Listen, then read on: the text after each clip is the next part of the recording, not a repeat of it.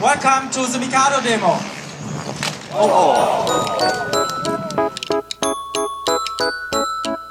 I wish that I could fly way up in the sky, like a bird so high.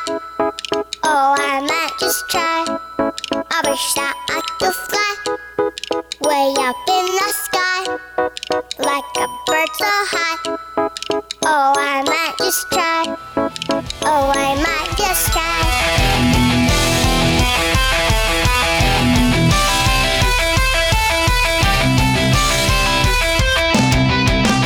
Hey everybody, RCHNv3 Nation version 3.0. I am Dan. This is episode 3. The gang's all here. Say hi, guys. What's up? Hi, guys. Hi, Devin. Hello. Hi. How are you? So, what did you do anything fun this week, Devin? I did. I got to go flying on Saturday.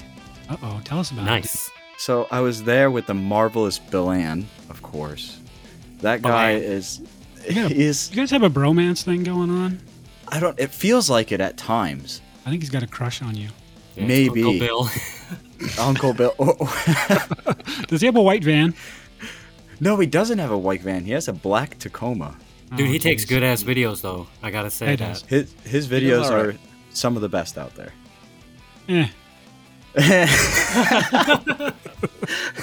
Just kidding, Bill. Just kidding. Just kidding. So we were all flying. I'm practicing for some upcoming events, trying to get my reversals for pyro flips and everything like that. And Bill was flying. For pyro flips and Yeah. You and I were just doing the same thing the other day. Yeah, in my dreams. I don't know. I saw Dan do it. I swear to God, I've seen Dan do it. But I heard the funniest thing come out of Bill Ann's mouth while he was flying when I wasn't paying attention. He was flying his Oxy 4 Max, and all I hear is him screaming, "Oh shit!" And I'm watching a heli barrel towards the ground, and I'm like, "Oh, this is gonna be great. Where's my popcorn? Where's my popcorn?" Oh no. And at the last second, he saves it, and he goes, "Yeah, I think I'm gonna take a break." I need a wipey. Don't lie. I think I saw a post about that on Facebook. Yes, I did post about that on Facebook, and but it was a good day. Got a couple of packs flying, getting all the trailer all prepared for the upcoming events in the next couple of weeks, and just chilling out. What do you mean? What events? What are you talking about? There's no events. There are a couple events. There are? Where? So there's Heli X down in North Carolina. Oh yeah. Then the That's week after Nick's- that, That's Nick's Yes. neck of the Yeah. woods, isn't it? It sure is. it is down there. It is down there. Then the week after is my event here in New Jersey. Then the next after that would be the Fall Mowdown in Virginia. Wait a minute. Your event in New Jersey Yeah, at what's the name of that club? at the Allen Airfield. Yeah. Yes. I was there Yeah. once, wasn't I? Yeah. Yeah, you were there. What was it? A month ago That's the now? one with all the sand mites. Yes, it is. Yes. Ew. Yep. And the Oh, yeah, cow dude. killers that we call them. There's like these huge ants that like stab cows and Yeah, dude. they It's a good die. field, though. It Nice is a field. very nice field. The owner's very cool with us and chills out.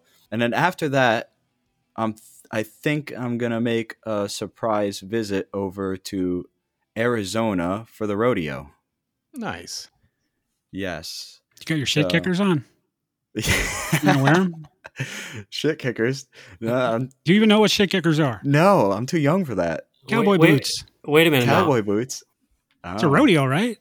It's the rodeo. Hell, the rodeo. Yeehaw! Right? I'm still stuck on the ants that kill cows. Wait, Yeah. you don't crash So- at that field, right? You don't. If you crash, you just don't get that helicopter back. What's the No, deal? the ants It depends. It depends how bad it is. If you crash it and you watch it chicken dance and do all this stuff, you're like, "Yep, just leave it there." But if it's a nice subtle crash in the beans, you go get it.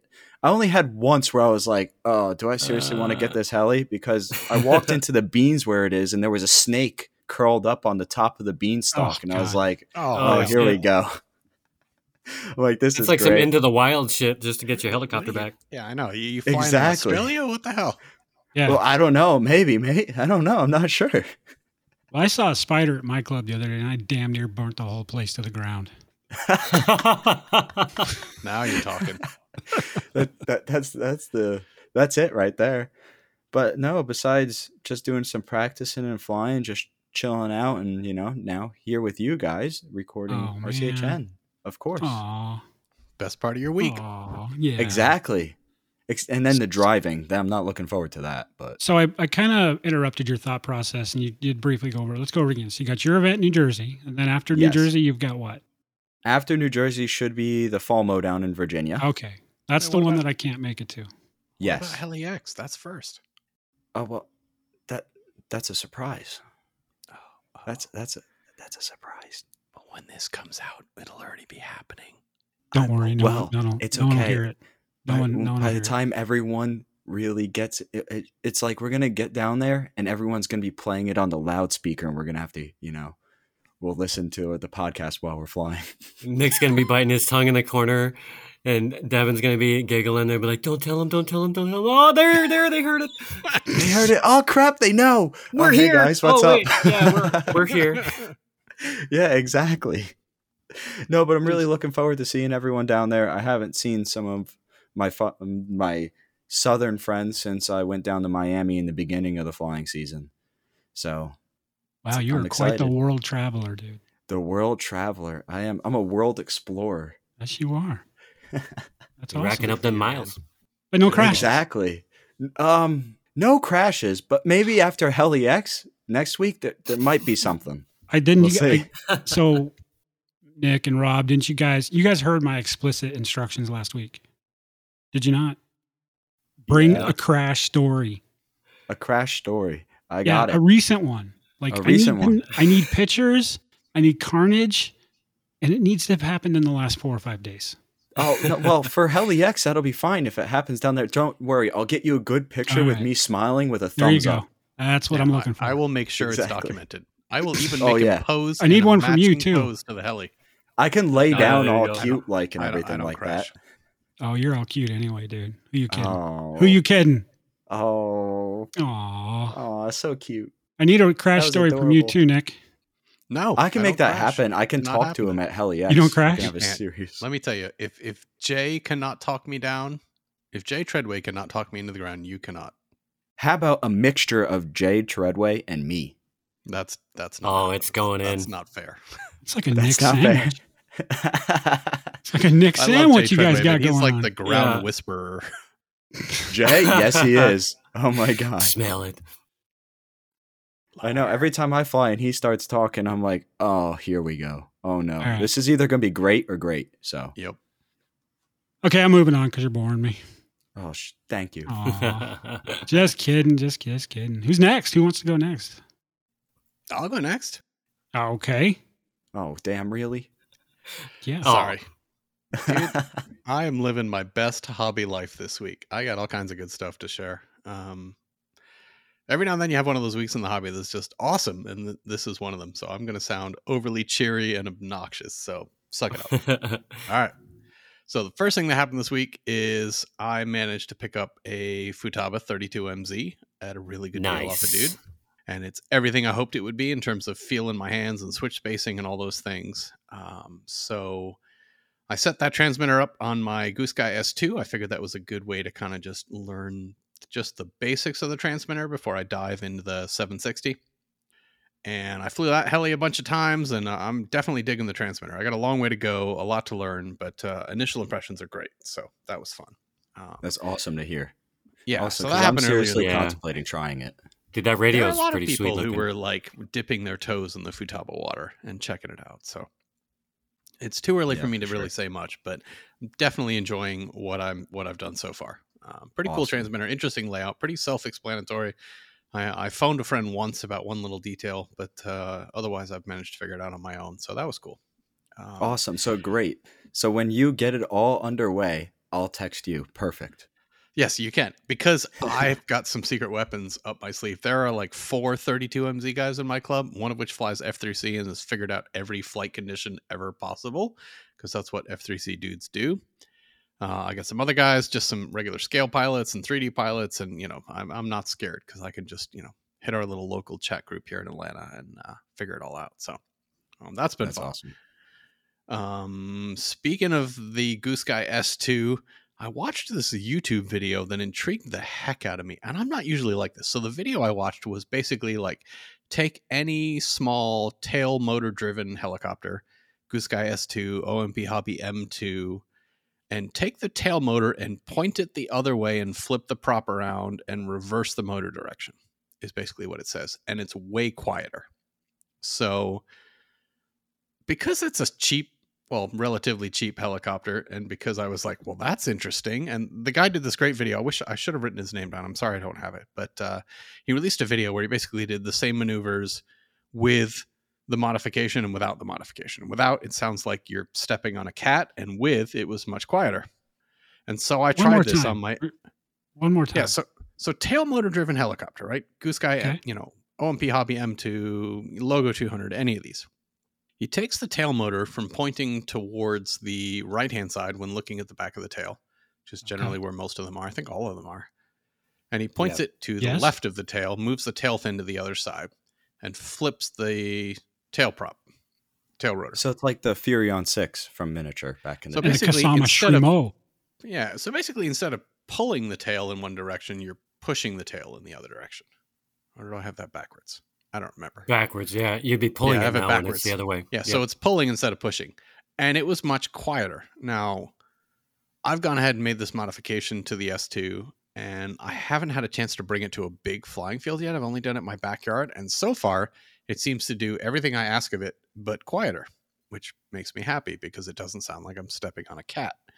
So that was cool. I'm excited to try that in a much more challenging situation and try some funnels and sideways loops and other stuff and see what happens. So it could go catastrophically wrong. So I'm only going to try it when I'm by myself. Wait, so you're telling me I can't take video of while you're trying all these maneuvers? You can. Save it for Heli X. At least once by myself. No, man. I agree with Rob. When it comes to like heli death, I'm pretty conservative. So I tend to try stuff by myself. I have a great local flying field 10 minutes from my house. I try everything there by myself. And then I try it in front of people. I see. Even though it's mow the grass at Heli X with it. Or I'm just going to hand the transmitter to Devin at Heli X and go, here, you try it. See what happens. That's not a good idea. Every time I fly one of those helicopters, the M2 or the Goose Sky, I crash it. He's going to let him fly it. That's not happening then. But I mean, so that's pretty interesting so far. We'll see what happens. That'll be interesting to see how that turns out. I know on like bigger helicopters in the past, people have theorized some of those things, but because of there's so much more mass and the way they're driven and how they're assembled, you really just end up unwinding a bunch of shit, over time. Yeah. Right. So, but with this is, I guess, as long as just knowing what I know from like the drone world and like with prop planes and stuff, as long as that, the prop nut is on nice and tight and it's not something that's like, it needs to be spun a certain way for it to stay tight, you're fine. But I guess I haven't seen it with my own eyes. That thing you must have to like Loctite. You have to like Loctite that blade on, or how do you? It's just a single screw with like a blade nut that tightens down. It's nothing fancy. Yeah. I mean, it's a tiny little tail motor. So. Right. We'll see what I happens. get that. But what I'm saying is like, so if the motor is spinning clockwise and you tighten the nut clockwise, right, is it going to unscrew the bolt under load? Because on the drones, they do, up until now, everybody just uses lock nuts and the whole nine, right? As long as you got the plastic lock insert in your nut, good info, because there's no lock nut, so maybe I'll put some red Loctite on that thing and dude, just to be safe, man, because you don't want to be way up in the air with that thing and have it come pirouing down like crazy. It's like a $10 helicopter. I kind of do, actually. Dude, that's like a month and a half of my heli budget, man. What are you talking about? If that's the heli for the tail, I mean, the good news about those helicopters is literally you hit throttle hold, they stop all momentum. They have no mass. So they just stop and drop like rocks. Wait, so as Nick, long as it's not over anybody's head. Or I'm just going to have Devin stand behind me with a tennis racket, and then we'll be all right. Can you practice blade stops with it then? Sure. Dude, I bet you want to could. see that. As long as it's yours. Well, I used to do blade stops with the Gowie 200. I'm sure you could do it with the S2. That'd be awesome. That'd be a great video, and if it ends badly, it would be great to talk about. That's great. Well, we'll give it a try, Helix. We'll see what happens. You can try a blade. Hey, you can try a blade stop with my Forza. Oh boy, that thing's too pretty to try a blade. It's too nice. It flies too good. Yeah, and it looks pretty. I like pretty. I feel like I got to sign a waiver to fly that thing or something. This is my permission slip. All right, back to business here. So I did get to, some good things happened this week. Number one, my wife went out of town for 3 days. Why is that good? Because that means when the wife is away, the husband does play, which means I got to fly a couple of times midweek. Nice. So I went out Tuesday and flew actually with a guy named Thomas Mabry, who just moved to the Atlanta area. It's a guy I met at a fun fly a couple of years ago. And we had a great time at Atlanta RC, kind of a nice little small RC club right in the middle of downtown Atlanta. Got out and flew some helicopters. He busted out a maiden on his Raw 700 Nitro, and that went great. And we had some fun times, so that was cool. I'm psyched he's there, and we're definitely going to be getting in some lunchtime flights together in the future. And then I got out another day, met up with Sean Hall, and put in a bunch of flights. And I had a great time at the field, flying the Nimbus and some other stuff. Got reacquainted with my Raw 700, which I hadn't flown a lot recently. So that was a ton of fun. It was just a great day. I was mostly by myself, although I did roll up to the field and I get all my helicopters out and I get them all out on the table and I'm the only one there and it's a 3-mile-an-hour breeze. And I'm like, oh, this is the day, right? Like this was the day that looked like bad weather, but it's actually good weather. And I'm going to hang out by myself and I'm just going to crank a ton of flights out. And then that one guy shows up and it's the planker guy that's really excited to be in the hobby. And he's got his little Aero Scout first trainer plane and he's really excited to talk to someone. And on the inside, you're going, I just want to be a dick and just bust out a ton of flights on my helicopters. But on the outside, you're like, I love this hobby. I love the people in it. And I want to encourage this man to like get a bunch of flights in on his Aero Scout. So that's what I did. And you hung out and I didn't get as many flights in on my helicopters, but I helped him, fly and land his Aero Scout and we had a good time and he left happy as can be, right? Which is the best thing in this hobby, right? When someone's excited. But I was like, totally. I really wanted to bust out a ton of flights. I've got a solution for you next time that happens. What do you do? You just look them straight in the eye and say, "What's up, damn dirty planker?" I thought you were going to go with the tennis racket. I'll be a planker.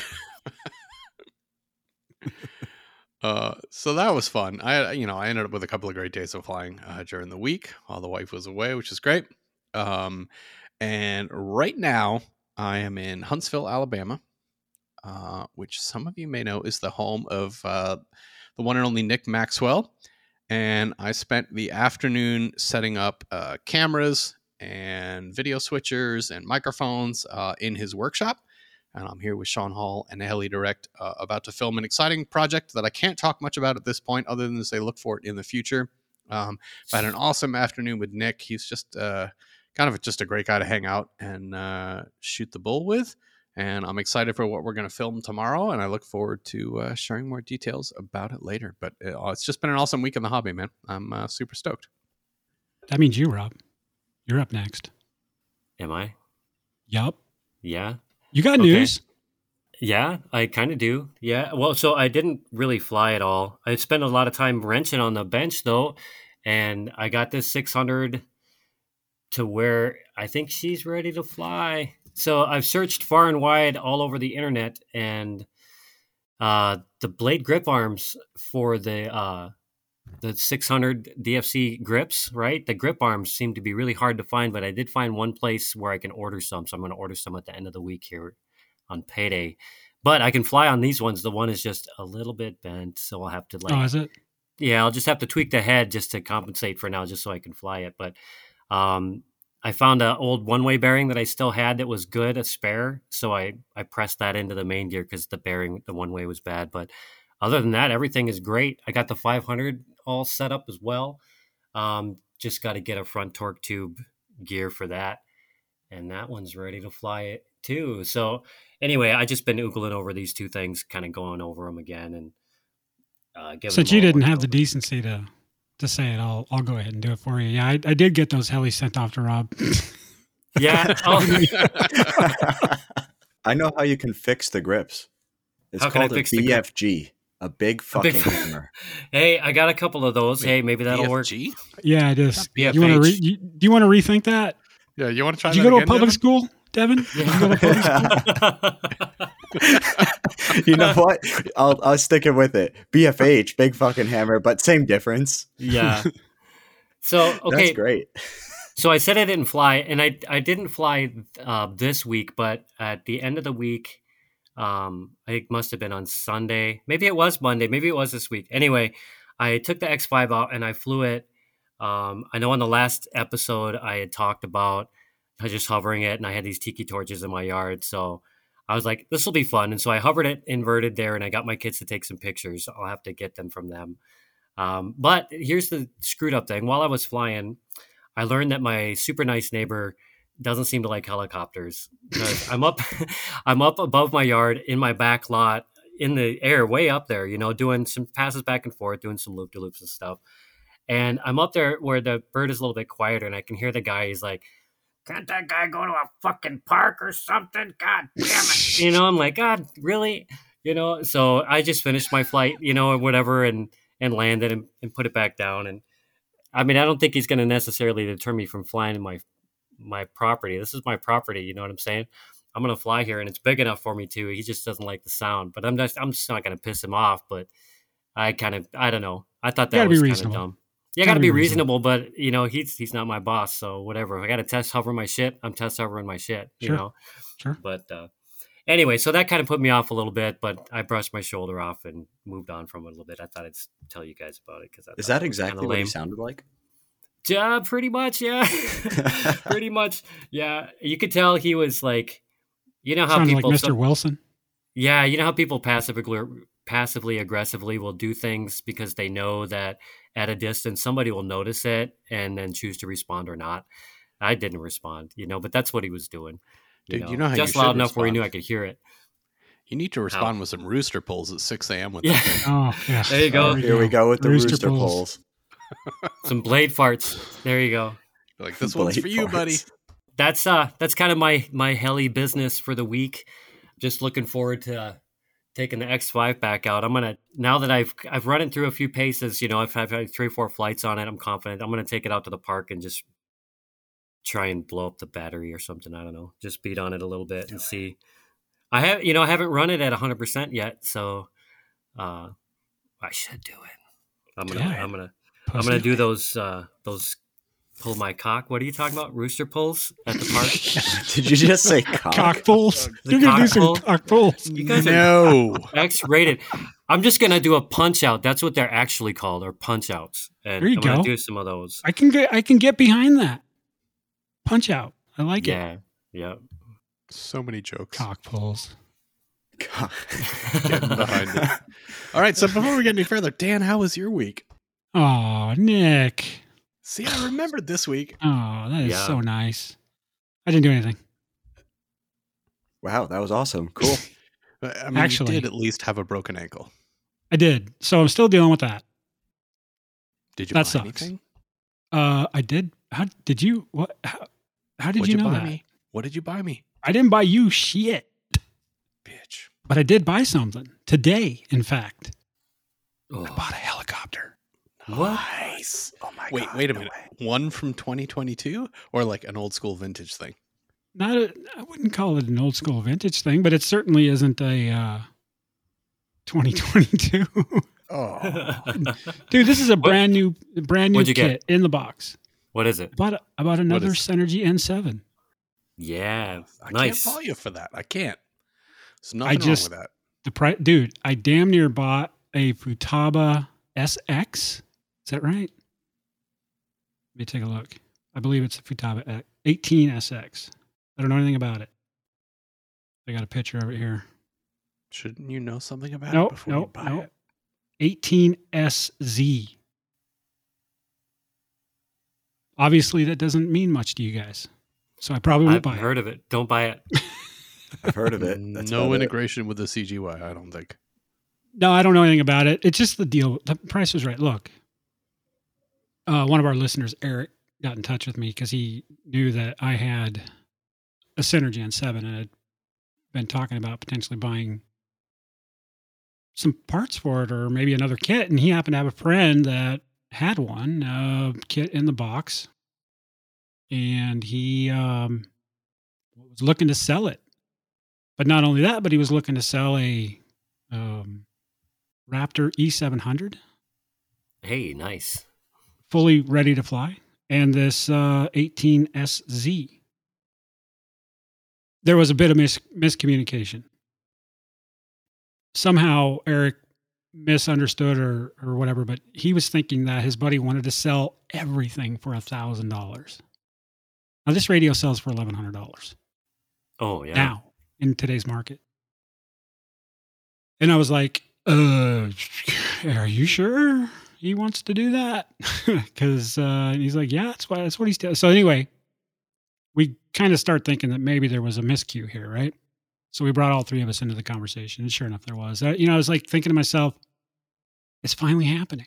It's that one time you always hear somebody talking about, oh yeah, man, I bought this fully kitted out heli here for like $60. You know what I mean? Because everybody Right. has one of those stories except for me, right? Yeah. I was thinking it finally was happening. I was going to get 2 helis, a nice radio, potentially. I don't know anything about it, but potentially a nice radio. It was, yeah, For a that cool wasn't the case. grand. However, No. the radio itself, I'm still thinking about buying. I did go ahead and get the N7, and it has been shipped and should be here Thursday. Nice. I did go flying, but I flew a plank. Oh, What? Were you medicated? Wait, Non-medicated. I did. So Did you fly it It upside was- down? Were you on no, it narcotics? won't. I was on narcotics. Well, that's okay if it's a plank. Because those guys No, might see, as look, well be.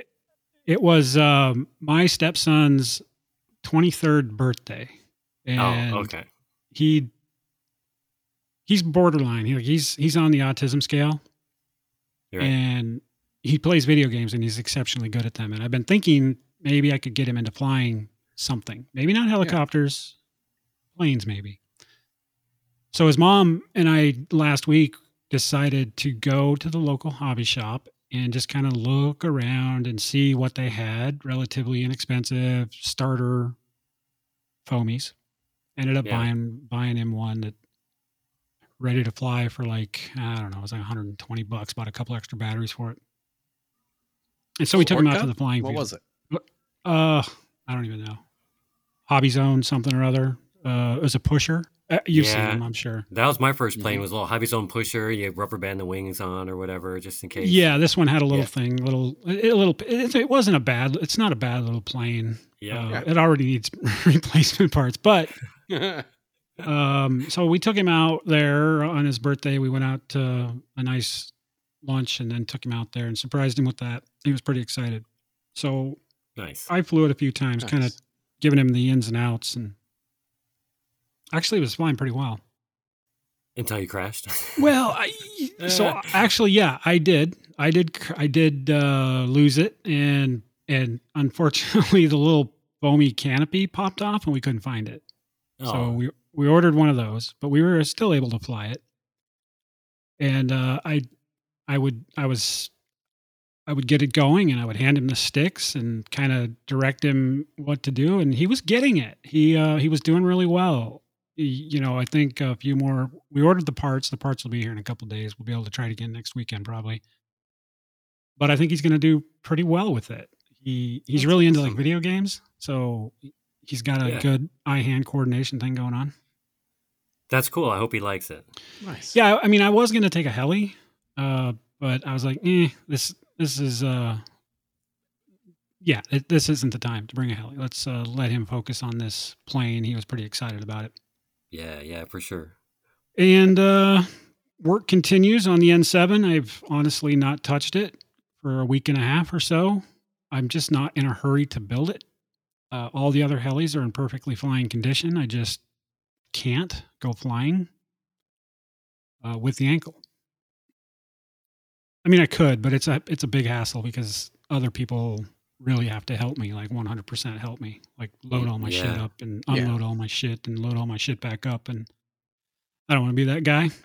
So the good news is on Wednesday, the 31st, I don't know, if that's a Thursday or Wednesday, I get to go finally back to the doctor. We're going to get to the kind of the initial, how are you doing after surgery assessment. The plan right now is no walking, and I'm only a week and a half, almost 2 weeks into it. For 8 weeks. Oof. Oh, yeah, that's a long time, man. Ouch. Yeah, that's not So- far out from when my wife broke her ankle, though. That was pretty normal, I think. Dude, your Yeah, ass is going to be flat as hell. Dude, so I'm improvising, right? I'm using crutches when I need that make to, you but sad? I've got a electric wheelchair I've been using. I mean, I think I posted a picture of me flying my helicopter sitting in it Yep. the other Yep. day, which is very nice. Today actually was my first day back to work from home, Nice. which was much needed after almost 2 weeks of stir craziness. Yeah, I bet. You can only watch so much Netflix, dude. I'm telling you right now. I know it sounds like, oh man, I'd love to have 2 weeks of watching it. Yep. Yeah, it was cool for about a week, maybe 5 days. I didn't work a full day. I can't quite sit that long without pain. So we'll work into it. The idea is Hey, to get you gotta ease cleared. into it. Yeah, I got to get cleared. If the doctor tells me I can drive, which I don't think he's going to, but if he does, the idea is I'm going to actually go into the office. I've got a lift on the back of my wife's car. I'll be using her car. And I asked work today. I said, well, if the doctor clears me, can I just come to work in this electric chair? And they're like, oh, hell yeah. So I'm hoping Which ankle is it? Your left or your right? left ankle. Oh, nice. Yeah, my wife broke her right and then couldn't drive for forever. But if it's your left, that's a different story. The only thing is getting into the vehicle. The determination might be made that I have to put too much weight on it getting in and out. Yeah. Getting in and out on the passenger side, I can keep all my weight on my right ankle. But getting in, I have to put not all, but a significant amount of weight on my left ankle. They won't like that. I'm guessing. We'll find out. No. You just got to jump in. Where's your vertical, Dan? Yeah. Are you new? I just got to jump in, dude. Seriously. I thought you were Just like a new. basketball star. Just zip line Did from you? the house right to the seat. Just bzzz, right in there. Yeah. That'd be sick. Just buzz right in there. Maybe since we're dreaming, maybe we could Star Trek it in there and just get beamed. Just I materialize. was thinking more Yardapult. I don't even know what that is. Yardapult. Oh, you got to I watch think the that- old Saturday Night Live skit about Yardapults. Oh. Who still Like a watches catapult Saturday in Night your Live? neighbor's yard. Do you still watch Saturday Night Live? No, this but is back that's from when it was forever good. ago. Oh, like back in the 90s when it was good. Yeah. Like need more cowbells type stuff? Yeah. That was good. Yeah, I don't remember that one. I used to watch that shit all the time. But anyway, that's really all I've been up to. So I did mention briefly that, you guys mentioned that Rooster Pulls. Devin and I found ourselves in what's that thing called? What's that app called? Ah, Grinder? No. Good one, dude. I opened the door and you walked right through it. Good job. I like it. Oh, Discord. That shit out. Oh, Discord, yes. Yeah, we were on a Discord the other day with a bunch of the other podcasters. There's a group. Oh, the Friday Night Free Fall shit. That's right. Yes. Friday Night Freefall. Free fall shit. Get over it, Rob. Get Ian's over tech it. tips. I'm trying.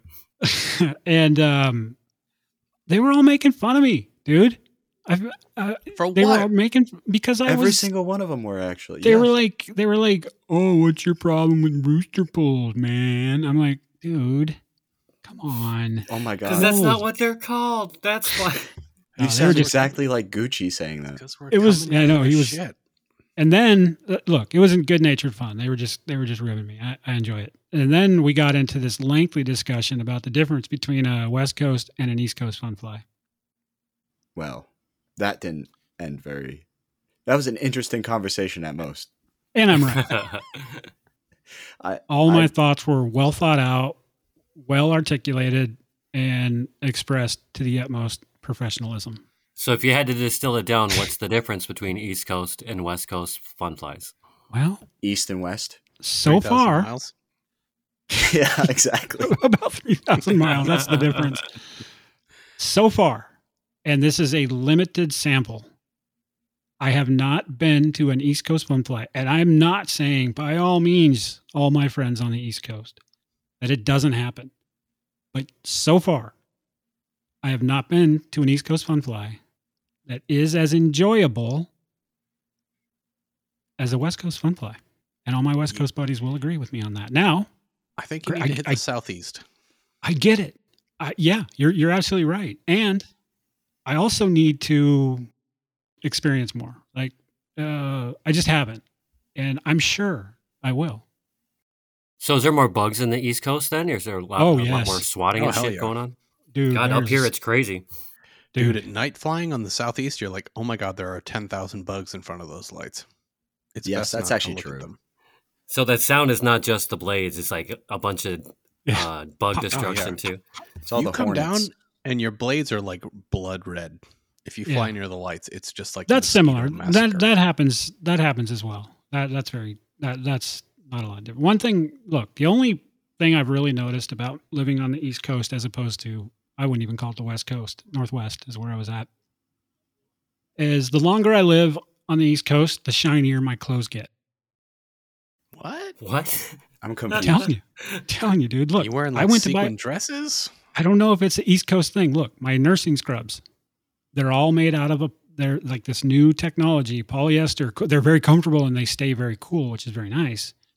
Then we had to go buy, for the cast, I had to go buy a couple pairs of, sweatpants. Sweatpants aren't shiny, but they are here. They are shiny here. I could not find anything but shiny sweatpants. I don't know if that's like you're glowing, Dan. Yeah, it's because you bought the patent leather leggings. Is that what it was? Assless chaps. They're kind of There shiny. it is. Oh God. Get out of my I head. don't even know what that is. Out of my head. I don't know. I don't know what it is either. It's just an observation. It's not a judgment. My clothes are getting shinier the longer I live on the East Coast. I don't know what that means. Take it for whatever you want to. You're supposed to Just an be observation. getting grumpier. It's in the water. Well, Maybe it's less rugged on the East Coast. dude, I'm telling you right now, I am definitely getting grumpier. That's been happening for decades. Yeah, but is So- that from living on the East Coast or just as you get older? I do think living on the East Coast has made me a little more grumpier, especially on the highway. Yeah. Yeah. Oh, well, that's definitely. true. That's very true. I just have never seen a group of people that just cannot drive. Just Yeah. can't do it. They just can't. They can't do it. It's incredible. I just love watching people absolutely everywhere else in the country try to drive in the wintertime. Me and I know, folks right? around And here that's- just laugh at it. Yeah. That's the same thing in Montana. It's like, we have people moving in and like, oh, geez, they're gonna shut down school today, right? Well, why? Well, because it snowed. So Yeah. Same thing in Atlanta now. We get an inch of snow and the whole state shuts down for 2 days. It's ridiculous. Yeah. Oh, yeah, that happened last year, didn't it? Yeah, it happens. We would every have to other get year, pretty upwards much. in Montana. We'd have to get upwards of, I don't know, 2 or 3 feet before they start considering shutting shit down. Yeah. I went to college in New Hampshire, man. It took 3 feet of Oh. snow to like have school There be you go. canceled. yeah. Anyway, we We digress. digress. We talk about shit that just doesn't matter. It's kind of what we do Every here at day. RCHN. Version 3, baby. Yep, Version that's how 3. it goes. Hell yeah. Alrighty. Maybe it's time for some news. News. Oh, news. Jesus. What is that, like the retirement news announcement? No, he just orgasmed while saying that. Grandpa Scary- announces the Scary news. old guy down the hall announces news. All right. Here's the news for this week. We got some more SAB Goblin Raw 420 news. SAB released a new video about the Goblin Raw 420 where they went over some more of the 420's feature and some tips and tricks coming up for that helicopter. The video they released discusses the sacrificial blade grip arms, which is kind of a welcome trend these days where they're designed to fail before your servos break or other parts on the head break, so that's nice. They did release a couple of little secrets here. They mentioned that the kit will initially, quote unquote, only be available in yellow, so like its larger brother, the Raw 700. It will soon be available in more colors in the future. No updates on how many colors or any of that info yet. But they also went ahead and showed the heli with the optional carbon boom, which I gotta say, I don't know if you guys have seen these photos yet. I'm not a huge fan of it with the carbon boom. I think I like the stock boom better. Have you guys had a chance to see that yet? Yeah, I saw it. It doesn't look that good. I want it. Well, to Well, each of their course own you there, is do. all I'm going to say there. I like it better with the stock boom. But, so, What I do like, though, is that SAB is recognizing that people seem to enjoy customizing their helicopters. I like that they're releasing different color canopies. They will soon be releasing different colored booms as well as some other options. They also talked about some optional upgrades for the RAW 420 already. It's not even shipped yet, and there's already some upgrade parts available. Some of those include these motor roll bars. So if you've seen a picture of the helicopter at this point, it's got this huge pancake flat gajillion pole motor on it. Yeah. And Yep. some of these folks have said, like, well, I fly over pavement and I'm concerned if I crash it on its side, what's going to happen? So SAB has released these, for lack of a better word, roll bars that will basically form an aluminum cage around the motor. So the roll bar would hit the ground before the spinning parts of the motor do. So you can purchase those. There's word that there'll be some different skid colors. There's a battery hatch available for those that either prefer having a battery hatch. So this is similar to sort of the raw 700 battery hatch, the kind of the guppy mouth of the fish opening. So there'll be an optional hatch you can purchase there. So if you can't remember to close the battery latch and are afraid you're going to eject the battery because of that, there'll be an optional battery hatch available there. There's also, if you're familiar with the helicopter at all, it's got this innovative battery tray, and this is becoming kind of a new trend in a few helicopters here. The XL Power Nimbus, as well as the Spectre V2, have these interesting battery trays that have incorporated battery connectors in them, where you literally slide the tray in, and the electrical connection is made for you automatically, or automagically, as I like to say. And then when you pull the tray, it breaks the electrical connection. So essentially, there's battery connectors bolted to the tray that your batteries are permanently soldered to. So you would need an adapter to charge your packs this way. But it's cool because in a lot of these designs, certainly with the Spectre V2 and the Nimbus, you don't have to take the canopy off. You'd literally just slide the tray in from the back. The electrical connection is made. So the RAW 420 is kind of in that same vein here. But they've just released an XT60 connector bracket. If you prefer to use that, the stock battery connector is, I think it's a connector of SAB's own design. At this point, it's not sort of a stock general brand, so you need an adapter to kind of charge a battery, as far as I can tell from the information available at this point. But if you want to rock an XT60, there's now a bracket that'll hold that connector down to the tray. But that's it for SAB 420 news. Hopefully, those should be shipping any day now. So, didn't several years ago the SAB 500 come with a battery tray similar to that? I don't know, to be honest. I think it did. That's kind of interesting. The tray with power. My first thought is, what if you have like some sort of catastrophic fit? Like maybe it just doesn't happen now, but I remember back in the days, sometimes there would be a situation where you crash your bird and then all the magic smoke starts coming out of everything, and then you sprint over there and you yank the battery from the connector and just to make it stop. If it's locked into a tray and then stuck in the helicopter and connected and on fire, then what? I mean, It's it a good depends, try. right? So in the case of the XL Power Spectre V2 and the Nimbus, you literally pull it from the back. So theoretically, the fire's at the front where the ESC and the motor and the battery pack is. So you pull this little latch out and then you just yank the pack backwards. So I don't think it would be an issue on the XL Power models. On the RAW 420, there's a little latch that you have to flip in the front and then pull the pack forwards. So maybe there's a little more danger there. All right, on to the OMP Hobby M2 Evo. This is a 200 size micro helicopter. Pre-orders are now open at most retailers.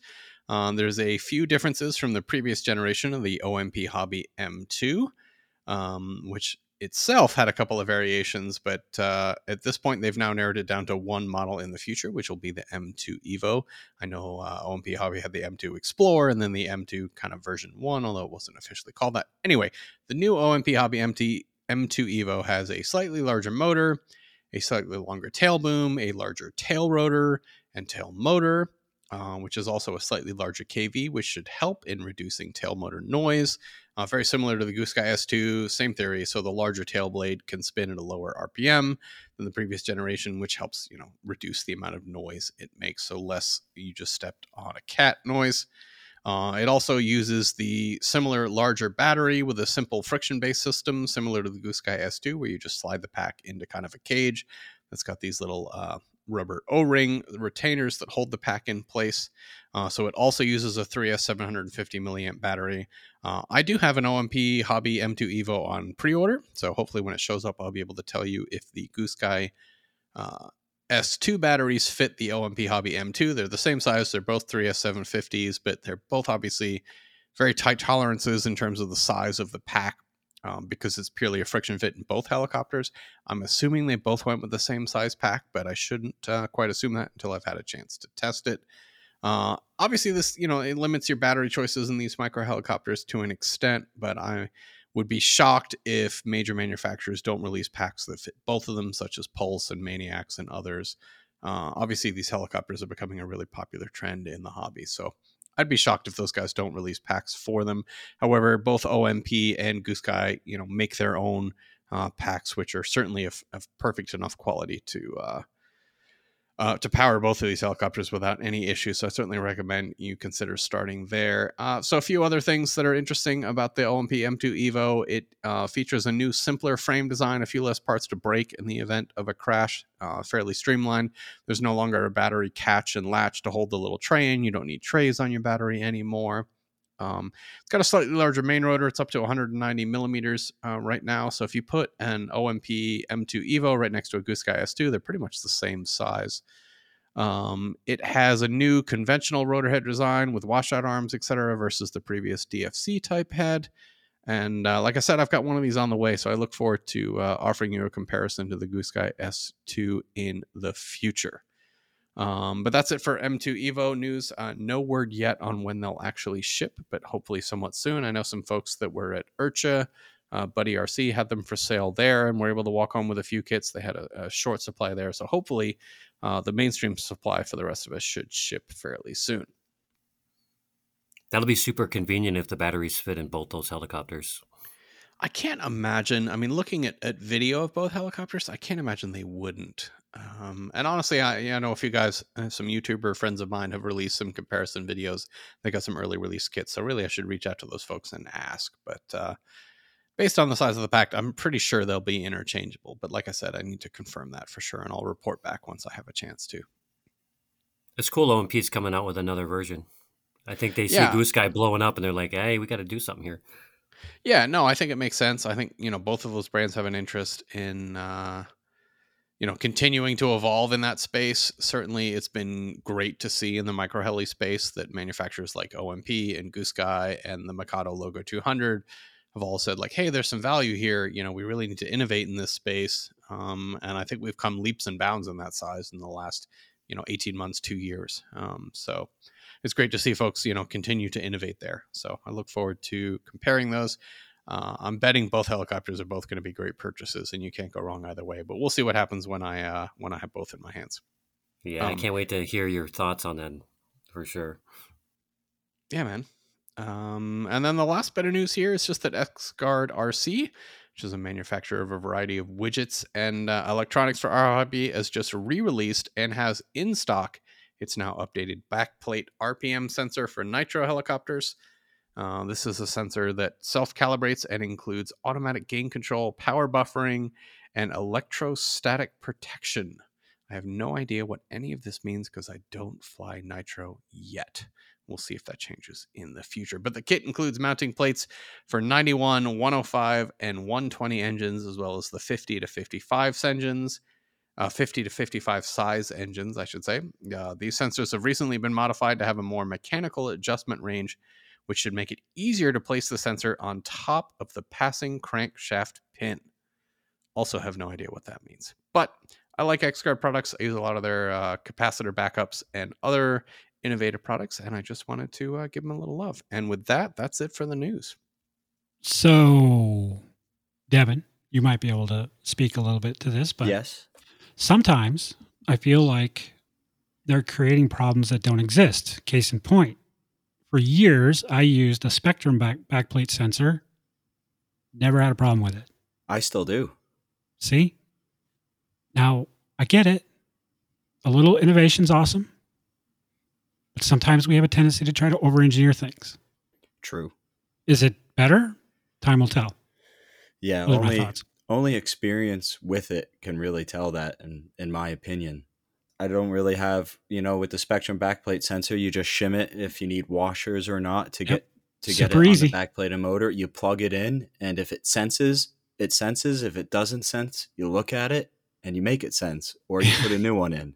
You adjust it, do whatever you got to do to make it work. Exactly. I never had a problem with it because they seem to be, I don't know, I've never had a placement issue. Now, who knows? No, is it expensive, Nick? Do we know? I can find that for you in just a second. The Spectrum backplate sensor, the only thing I've noticed with that is over time, let's say, a couple hundred, maybe 1,000 flights, the oil from the nitro gets into the board and will do that. But that's really not an issue with the Spectrum backplate sensor at all. That's an issue with everything. Your servos will do the same thing. Even though they're sealed, they still get oil in them. Exactly. I mean, things on a nitro have a tendency to wear out. I mean, ball links wear out much quicker on a nitro. Yes. It's just how it works, right? Yeah, it's just part of flying a nitro. Again, not saying that's a bad thing, but maybe we don't need to be creating problems that don't actually exist. Just a thought. Take it for what it's worth. You can send your hate mail to Nick. Sometimes simplicity is the best thing. Hey. It looks like the X-Glow Pro igniters start at... actually, no, sorry. I'm looking for the backplate center. Sorry. Clicked on the wrong thing there. As you were. Come on, Nick. God damn. Jesus. You got one job, dude. Serial. You're supposed to be a professional. $39.95 for the backplate sensor. Okay, so it's not bad. Super expensive. Yeah, it's in comparison. I can't remember. I haven't bought one in a long time, Devin, but I think that the Spectrums were just 29, 25. Yeah, they're around that. It's not really that much of a price difference. Good. That's good. Yeah. I was going to really balk at if it was around $50, and I was going to say, come on now, at guys. That price, come on. Just stick with the Spectrum, in my opinion. But with what he has it listed for, it's definitely worth trying for sure and seeing what it's all about. I mean, what I'm hearing here is I teach Devin Futaba, Devin builds my nitro for me and hands it to me Bind and Fly. Does that mean broken in and tuned? Sure. It sounds like that. As long as broken is not the emphasized word there. I don't have experience with that. I cannot help you with that, sir. I can't help you with that. I cannot help you with that. Sorry, sir.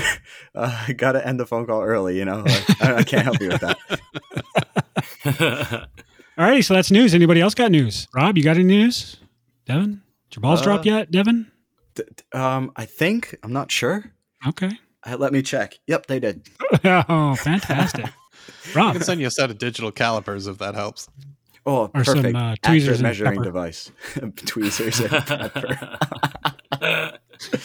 Oh, Rob, how about you? Do you got any news? No, all this talk about nitro stuff, all I can think of is I wouldn't want to have to wipe off all of my helicopter every time I fly. Dude, I don't. That's the beauty of it. Oh, man, I love it. Oh, dude, it's perfect lubrication. Exactly. That's what I say to everyone that wipes off their nitro. Yeah. I don't wipe it off because it lubes your swash plate, your links, and everything. Everything. You don't even have to put grease on the tail shaft. It'll be smoother after flying it for 30 flights than it will be putting it together. Oh, I agree. Okay, well. I mean, occasionally you got to clean it, right? You got it. Yeah, because the gum builds up. But but not every. I know. Yeah, Nick Len used to meticulously wipe down his nitros, but. Whatever, dude. Not me. No, me neither. Not got that. Not got that. I just want to fly them and put them away. All right, I guess that's news then. Sounds like good news. Yeah, Rob's never going to fly to nitro. Oh. Yeah. I won't be able to keep it started. I don't know. Maybe. Actually, dude, I have this riding lawnmower that's been running for like 25 years, and I haven't done anything to it but put gas in it. And so I haven't even checked the oil ever. No. Well, okay. Maybe I've checked those things, but I haven't had to do anything to it.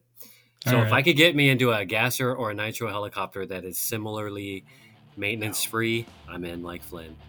Those are very different things. All right. Well, yeah. To a point. Guys, we're done with news. Time to move on.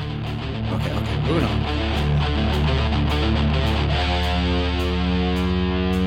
So last week, guys, we had Angel Rojas on, and we had a great interview with him.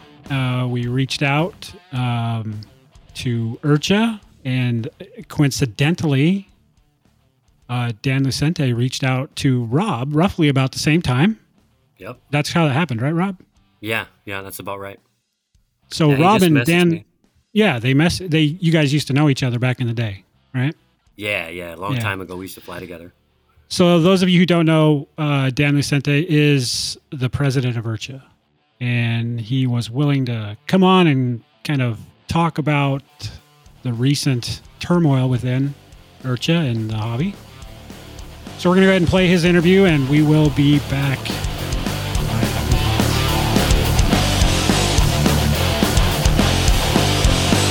All right, guys. Well, here we are with Dan Lucente. Did I pronounce your name right? I got this thing with pronouncing names. I just never know if I get it right. Did I get it right? Dan Lucente. The Lucente. It's Italian. Obviously, you're here. You are the president of Urcha. I am. We're going to talk about that in a bit. But before we get into all that, give us a little bit of history. Tell us about your time in the hobby, what you've done, any affiliations you might have, and all that good stuff. Let us get to know you a little bit. Yeah, so I've been in the hobby since about 2000, so like 22 years now. However, didn't get too involved in helicopters until about the Raptor 30 and the Raptor 60 and 98 time. But at that time, I was young, married, had young kids. I couldn't afford a Raptor, so I did build myself a T-Rex 450, the old black plastic version. That was my first helicopter. Mm-hmm. I flew it, and then of course, everybody gets the MCPX or some of the other Horizon Hobby products, and I flew those. But in 2007, I went to the Urcha Jamboree for the first time, and that's what really cemented me. Like, yeah, I'm gonna go into helicopters. I still fly airplanes occasionally, but helicopters are my main hobby. So yeah, so my first time going to the Jamboree was in 2007. I took a little lapse after that, and then due to some life changes in 2012, I had a whole bunch of free time right around the time the Jamboree was happening. So I got a hold of the president at the time and asked him if they needed any help prior to the Jamboree. I was gonna show up early down in Muncie, and he said, "Yeah, look me up when you get here, and we'll get going." And that's really what started it all with my involvement with the Jamboree. Okay. So I was a volunteer for a number of years, and then slowly got brought into the fold of let's call it staff, if you will. I wasn't a board member until 2016. So yeah, that's kind of how I started in the hobby. It's kind of how I started with Urcha. Let's see. Currently, I fly. I still have a couple old T-Rexes that don't get flown much anymore. They're getting a little dated, but I have a Mikado 550 SX. I have a couple Synergy E5s that are still flyable, and I still do fly them. Just waiting for the day. Next time I crash them, I probably won't be flying those anymore. Yeah. And then this year I got into competing in Nats for the first time. I competed at the U.S. Nationals right before the Jamboree for the first time this year. So I went into that with a new helicopter and a new sponsor. So Horizon Hobby graciously sponsored me to fly in the Nats.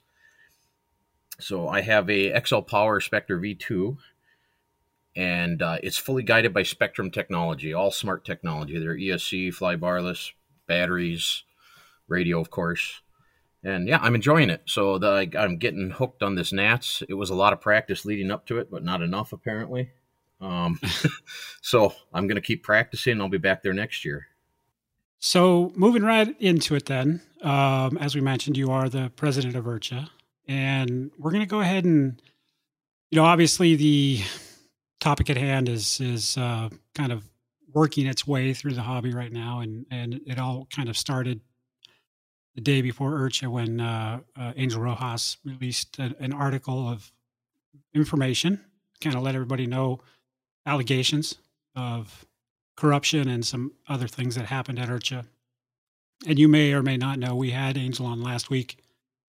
We allowed him to kind of tell, his reasonings for doing what he did. And as we mentioned, we reached out, and thank you for answering that call. And we're excited to have you here to kind of give us the Urcha side of things and help us understand what's happening, what's going to happen, and what we as hobbyists can look forward to moving forward with Urcha. So Sure. Go ahead and kind of get going. I know you've got a a few things you kind of want to say, we're going to let you do that. And when we're done with that, we'll start asking you some questions. Yeah, perfect. First, I want to start by talking about Angel real quick, and then I'm going to go back in time a little further. But I listened to the podcast last week, and I was a little apprehensive going into it because Angel's first blog post was controversial. We'll just leave it at that. Sure. However, Angel did a great job on the podcast. Angel stuck to issues that I don't disagree with. Some of the issues he pointed up, and we're going to talk about them instead of me going to it right now. So.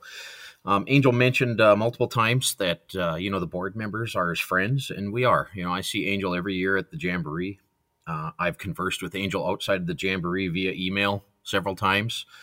So he's certainly not a close friend of mine, but I would call him more than just an acquaintance for sure. So I want to thank you guys and Urcha for keeping that conversation last week on topic. There was a lot of other things that could have been talked about that didn't really need to be, and we can get into some of them today if you want. Sure. But yeah, so that's where I wanted to start. So, okay. So I'm gonna go back in time a little bit and explain to you how we got to where we are right now. So, as I said, most of the things that Angel said, at least in your podcast, are not false. So, actually, pretty much all of them are not false, the things that he talked about. So how did we get here? Charles Anderson was the president of IRCHA up until 2019.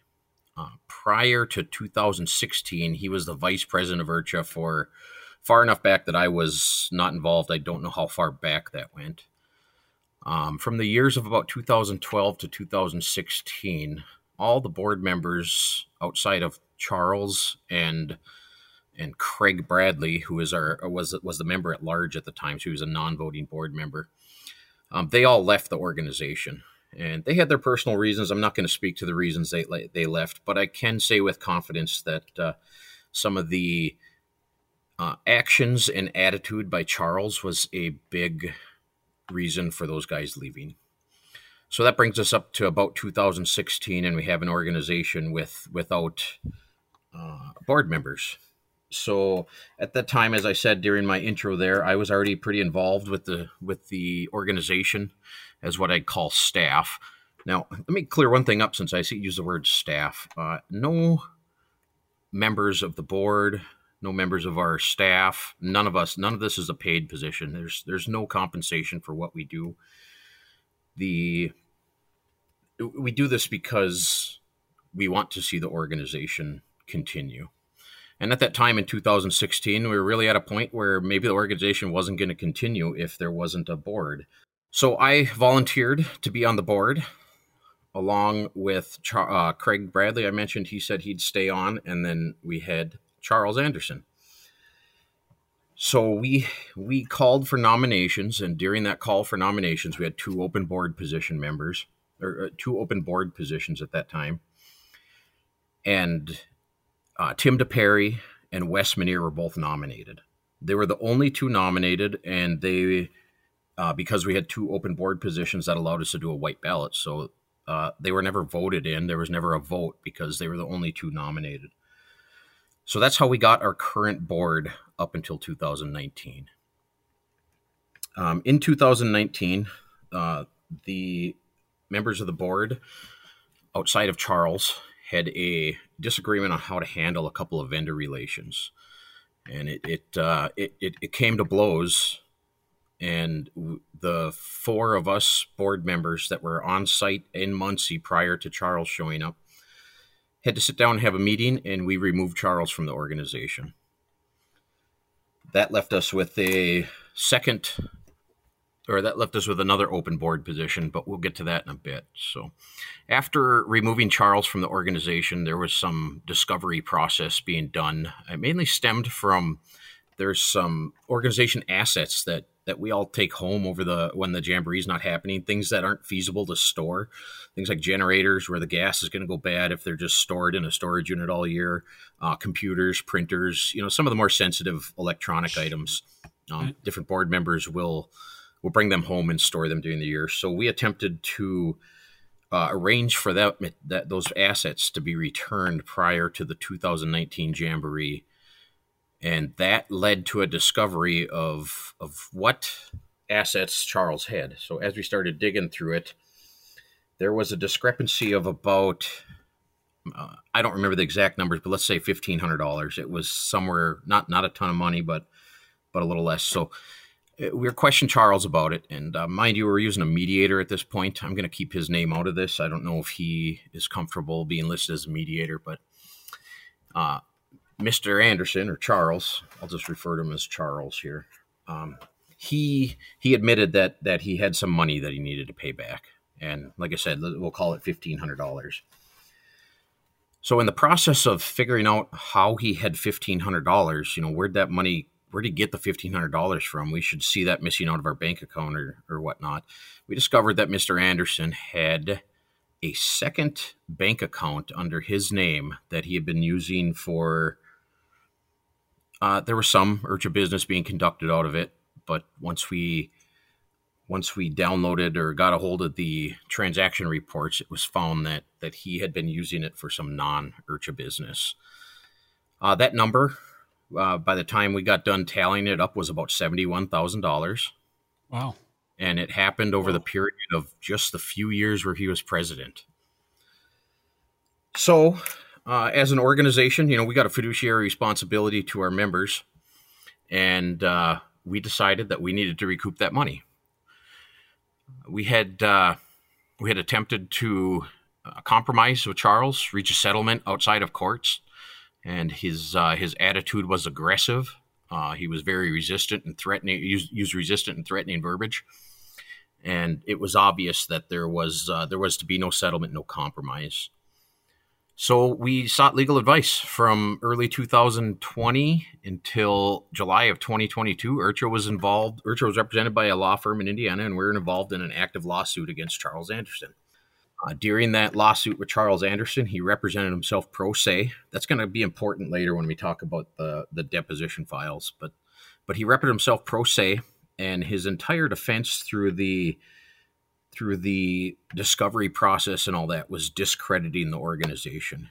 He never once ran on record in his depositions or any of the court filings that the things that we could see. He never once denied using that money. He was trying to discredit the organization, because if the organization was discredited, then he felt, well, this is my opinion, I should say that if the organization was discredited, he felt that he didn't really steal from anybody, right? Okay. So during the discovery, for the pretrial discovery, so this brings us close to July, and we have a set date on a trial at this point. The judge required a number of things to be done in pretrial discovery, and during that process, our lawyers asked Mr. Anderson if he would agree to a financial discovery pretrial, to which he did. During that financial discovery, it was determined that Mr. Anderson has a negative net worth. I'm not going to say I don't know how much, but I'm not going to say if it was big or not, because everybody's net worth is $10,000 to me. It might not mean the same to somebody else. Right. So, but yeah, he had a negative net worth, and he owned absolutely no assets. He's not married. He does have a domestic partner, if you will, a wife in all conditions, but Tennessee, where he lives, doesn't recognize common law. So we're advised by our legal counsel that we should drop the lawsuit, and dropping the lawsuit saved us an estimated $15,000 in trial costs. Plus, our lawyer agreed to write off some of the outstanding balance as pro bono work. So we potentially saved the organization about $25,000 by dropping the lawsuit. The judge himself recommended this to our lawyer, and that's how it got to us. The judge said the only reasonable outcome of this trial, if Mr. Anderson was to be found guilty, which we had a very high degree of confidence that he would be a civil bankruptcy. So we decided as a board that it was not worth spending an additional $25,000 or more just to get an ex-president to file bankruptcy. We wouldn't recoup any of that. So we dropped the lawsuit. that was shortly before the Jamboree this year that we dropped the lawsuit. Now, Okay. we did take another route. While we were at the Jamboree, we met with the Delaware County, which is the county that the Jamboree takes place in. It's the county that IRCHA operates business in. We met with the sheriff's office, and there is criminal charges filed against Mr. Anderson now. Criminal charges don't cost us anything. We may not recoup as much restitution, but it was the best outcome as far as the fiduciary responsibility to our members that we could have. So that's kind of how we got where we are, without getting into the things Angel brought up, because we will get into those. That's more or less how we got where we are. So yeah, now if we want to move into some of the things Angel brought up, like I said, he was very factual in his interview. I don't have a whole lot of things that I feel I need to correct, but let's talk about the 5 things that he. Well, let me back up a little more. So Angel posted that blog the Tuesday before IRCHA, maybe Wednesday, something like that. Yeah. And prior to that, there was a website that was posted, and it had audio recordings of our depositions on there. So these audio recordings of the deposition are not public record. Mr. Anderson, as I said, I told you earlier, he was representing himself pro se, and that would come into play here. So he was allowed to record the audio depositions for his use as his own legal counsel. However, they were protected, or they were covered under a protective order along with some of the documents on that other website. And releasing those documents was a violation of the protective order. Mind you, it's a protective order that Mr. Anderson asked for and agreed to, because he didn't want some of the things we had to come out.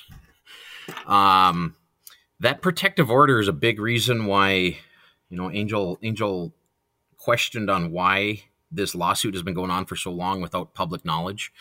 Like I said, the lawsuit is public record. I have a case number. I could send it to you guys. You can put it in the show notes if you'd like. Sure. Yeah, it is public record, and those documents were available to everybody. But the undocumented proceedings that were behind the scenes were covered under this protective order requested and approved by Mr. Anderson. So that's the reason that the general public has not heard a statement from us regarding where this money had went. So the information on that first website, which much of Angel's first blog is based off of, had to be released by Mr. Anderson or somebody that Mr. Anderson provided impermissible recordings and protected documents to. So that clears up one small little issue with what I said, what I had that Angel talked about. And I don't think Angel's lying. Don't get me wrong. I don't feel that he was lying at all. But he made it sound like he had dug a lot of this stuff up over the years. That those allegations and those audio recordings that were in his first post, unless he was provided those documents by Mr. Anderson some time ago, those would not have been available for him to research. So, yeah, that just plays a little bit to the timing of this whole thing. It's my belief that Charles provided those documents to Angel as a backhanded way to stir the pot. And if that's the case, that's the case. So I can't speak to how Angel got those documents, and I'm not going to try to do that. All I would like to do is go on record and say that the only person that would have had access to him was Mr. Anderson. So, okay. So yeah, Thursday morning at the Jamboree, we woke up to having this blog post, and we approached Angel right away that morning in a non-threatening way and asked him if he would sit down and chat with us. He was initially reluctant, and he spoke to some of his reasons why. So I don't necessarily fault him for that, but he ultimately did sit in the trailer and have a conversation with us. During that conversation, there's 5 things that Angel pointed out that was the outcome. We talked about a lot of things, but 5 things that really matter to the information that he was putting out. IRCHA is not in a good standing organization. as Right. far as our state standing, our 501c4 status. That is true. The original IRCHA, the International Radio Controlled Helicopter Association, was dissolved back in 2013. That is true. There was another organization called IRCHA Inc. that was created. That is true. However, that IRCHA Inc. organization was created by Mr. Anderson without the knowledge of any other board members. So we do not recognize IRCHA Inc. as a valid organization. During our pre-trial proceedings, if you will, we were advised to renew that IRCHA Inc. Just to prevent somebody else from renewing it. So it is still current, but we do not operate under that. None of us are listed as board members on that. It's as defunct as any organization could be. So we have been in the process. Well, this is point one that Angel said came out of that meeting, and what we're going to do about point one is fix the organizational status. We have been in process of that for years, and we're nearing the finish line. There's a lot of IRS hoops and state hoops, and you got to do some things to appease the state before you can go to the IRS, and some things have to be done at the IRS before you can appease the state. So it's been some hoops, but we are jumping through those hoops, and we're getting there. It's not going to happen in 2 weeks, like Angel suggested. That was a misunderstanding with Augie. Augie thought we were just going to register a new organization. It's not what us as a board want to do. Augie was going to help us register a new organization, which would have been much quicker, but we want to bring back the IRCHA that we all know and love. Even though it's just a name, it means something to me. You know, Don Chapman started it, and it means something to us, so we want to keep that. So that's where we sit with point one. Can I just ask a quick question here? So just to be clear, the organization you're trying to bring back, is that the 501c4 or C3? So yeah, it's a 501c4, which is it's a 501c4, which is a social organization. In particular, we're trying to bring back the one that was dissolved in 2013, and it's titled the International Radio Controlled Helicopter Association. So, I guess since we had a stopping point there, any other questions before I move on?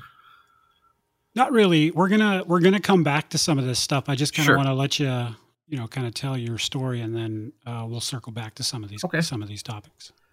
Perfect. So the second point that Angel brought out was elections. So I touched on how the board members we currently have got elected, if you will, and it's all semantics. We're reelected if there wasn't a vote.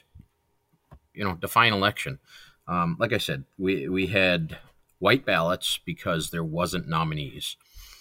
We did have a election in 2020 for Robert Monty, and we had 3 nominees that year, so we had a voting election. And we will replace Robert Monty has since resigned, and we will have elections for board member positions after the organization gets fixed. There's nothing to hide there. I mean, that's our intention all along. So, okay. Clear and open accounting. So Angel owns a business. Angel might have a different idea of what clear and open accounting is. And if we can get somebody like Angel on board to help us with that, I'm perfectly fine with putting out every penny we spend and every receipt.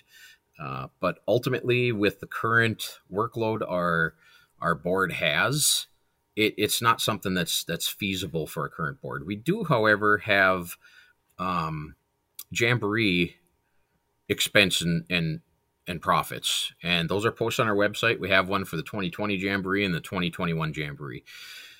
Anything prior to that, we don't have. Mr. Anderson retained all those records when we removed him from office, and we never received any of that back.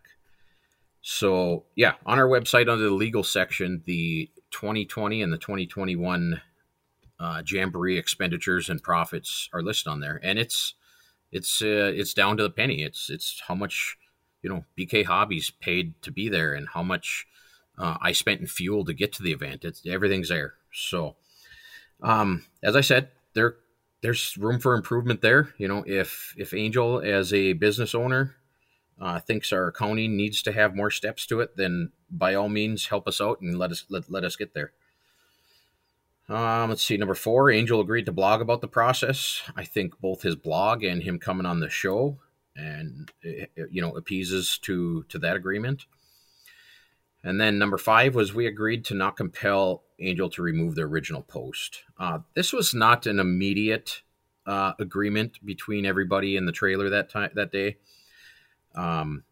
Most of that post, as I said before, was based on information from depositions performed by a defendant who is representing himself pro se for the misappropriation of $71,000. So if you think about that for a moment, how one-sided do you think the questions and answers in that deposition are going to be? Because it was such one-sided information, and because the information didn't include anything from the Charles Anderson deposition, we initially wanted him to remove at least the allegation side of the post. However, he brought up a good point, saying if he removed them, it would look like we strong-armed him into doing it and we're trying to hide something.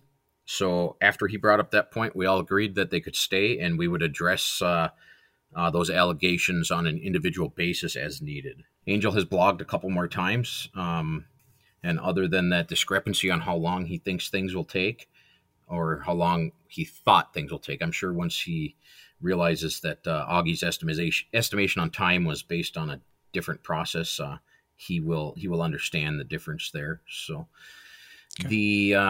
I think that brings us pretty current. So excellent. Yeah.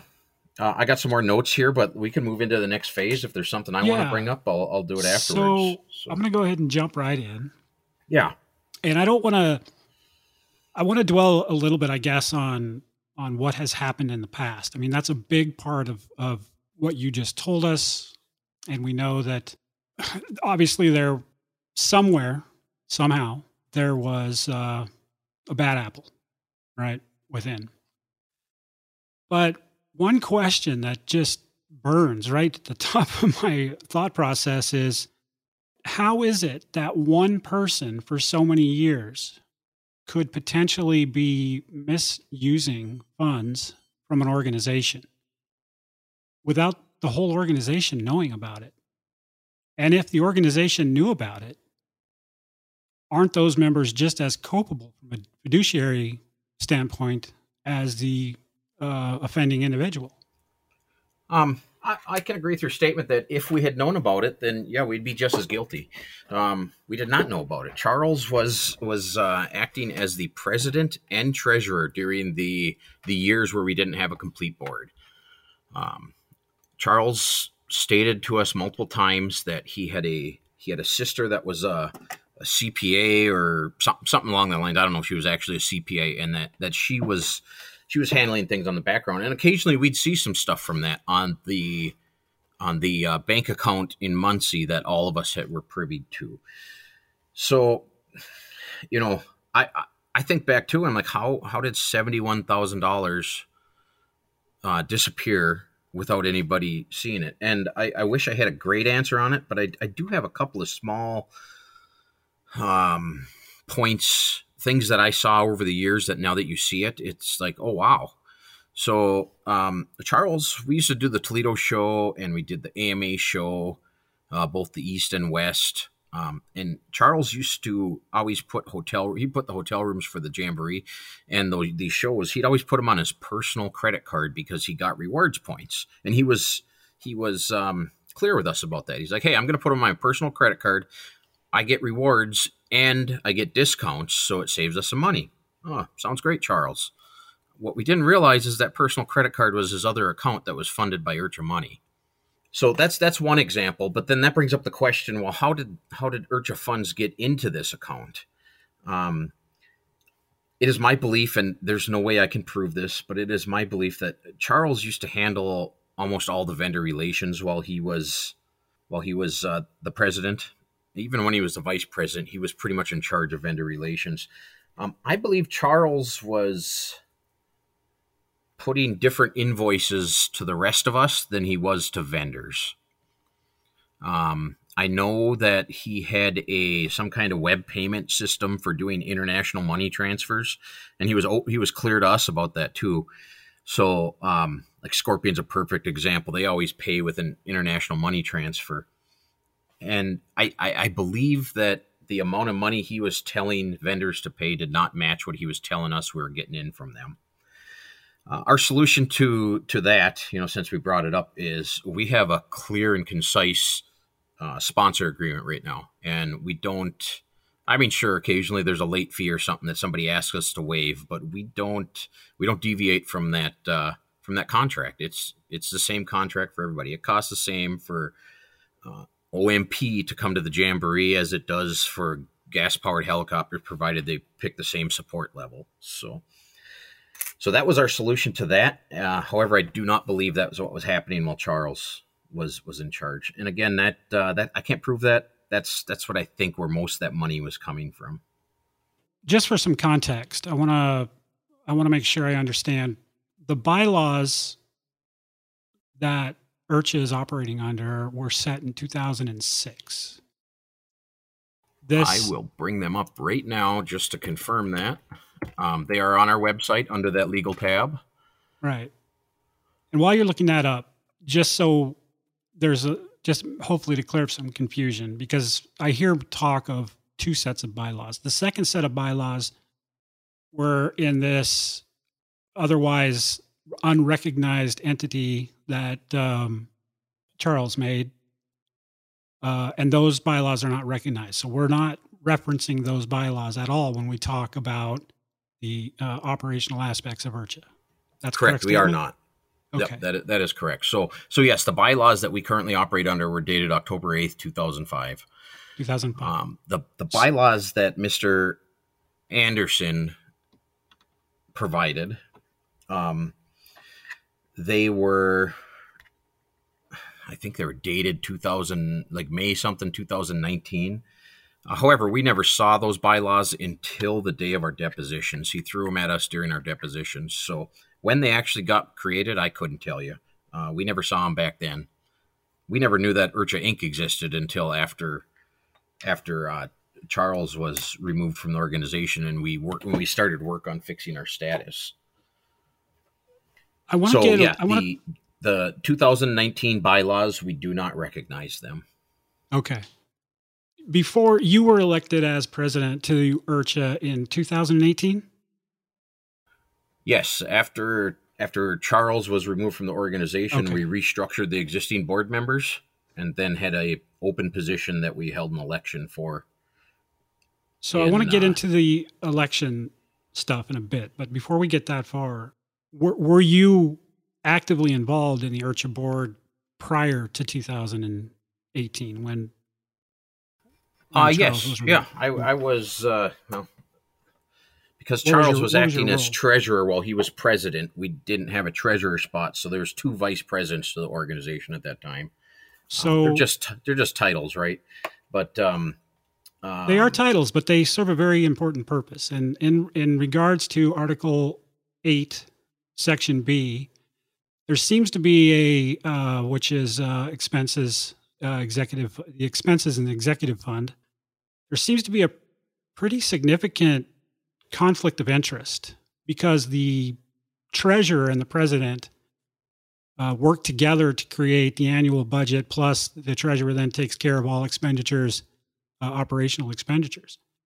As a board, that feels like that's a pretty significant conflict of interest. Did anybody address that issue? I'm going to go on the record and say no, we didn't. Okay. Again, that's fair enough. Yeah, I'm going to defend it a little bit about the fact that we all are volunteers. No, I get that. A fair amount of time into the Jamboree, and at that point, when Charles was president, with the board that came before him being president leaving, we had a bit of a mess to clean up, and it was one less thing to worry about if Charles was handling the expenses.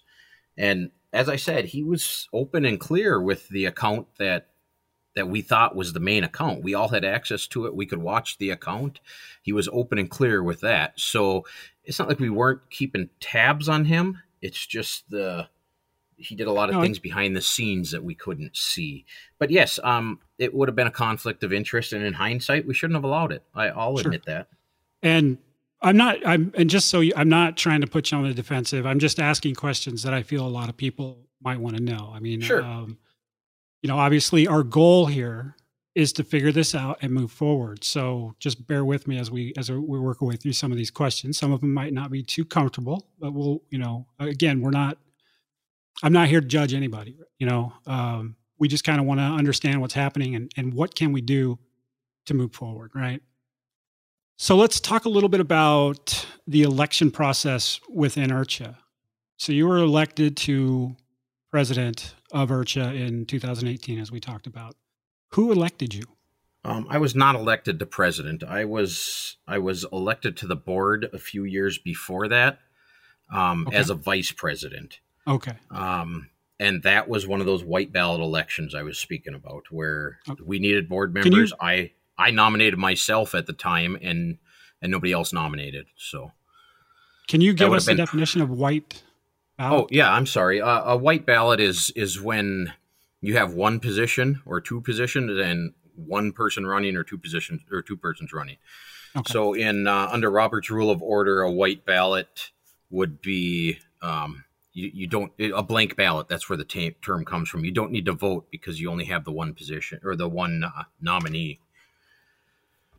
So that would have been, if I recall, 2015 when our previous treasurer left, that I got brought onto the board. At that time, it was as member at large, actually, as the that's when I got brought on the board. And then Tim and Wes were brought on the board the following year or the year after.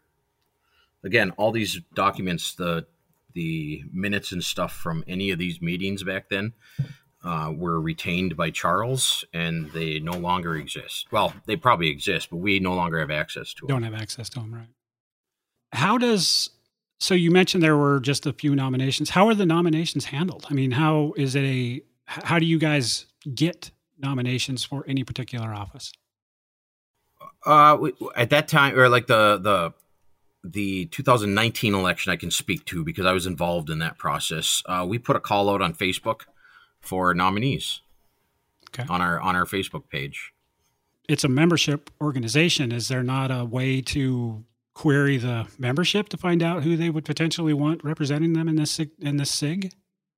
I mean, I guess I don't understand your question. I mean, we have email lists and stuff, but in our experience, doing mass mailings to members ends up in the spam folders. Okay. So, Facebook is our primary means of communication to members. Can you explain to me the IRCHA Ambassador program? IRCHA Ambassadors are people that we have selected to help us with duties. We have an IRCHA Ambassador that keeps track of our event calendar. We have an IRCHA Ambassador that does our newsletter, that edits our newsletter. We have 5 or 6 ambassadors that are part of our Jamboree setup crew. Are these folks are just volunteers that, for one reason or another, they just happen to be around, or they're big supporters? Or how does one become an ambassador? There's an application right on our website to become an ambassador. However, most of the ambassadors are people who have been helpful during the Jamboree or who have approached us asking, how can I help? Okay. It'd be nice if more people would stand up and do that. I feel like that's a good program. Yeah, definitely. Can you tell us the elections that are, I'm assuming that you guys are planning on doing some elections moving forward.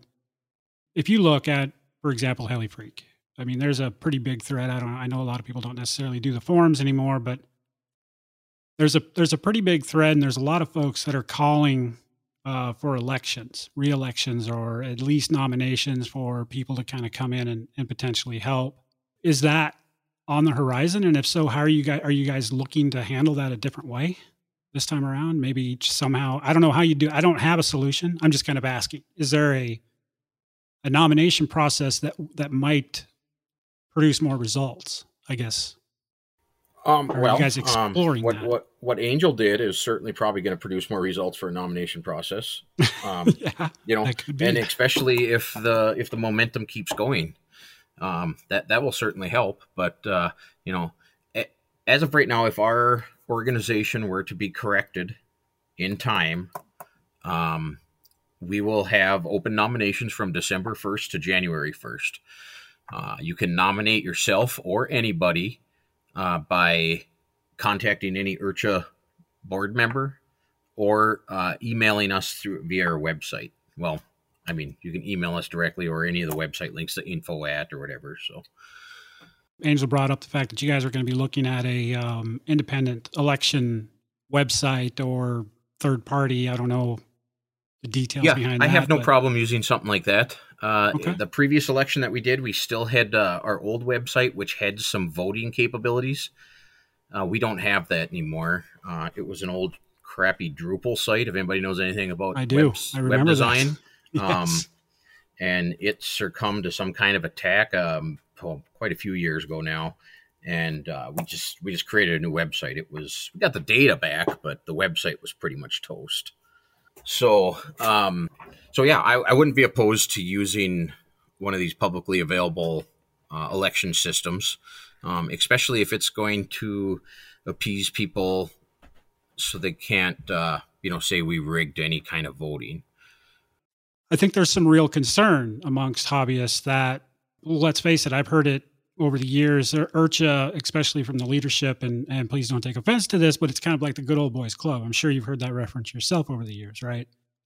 I've heard that. I would like to remind you that the current board didn't exist in the way that it is now until 2019. So, and you guys mentioned this during the end of your last episode too, that a lot of these issues date back prior to the current leadership. So I just want to reiterate that as you make the good old boys club statement. Sure. So. And I get that. But I also think it's important to consider the damage that has been done. And it's, perception is reality.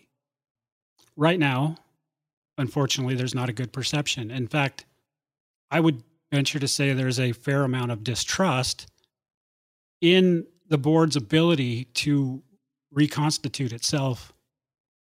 Nobody wants IRCHA to go away. It's a major part of our hobby. Everybody looks forward to it.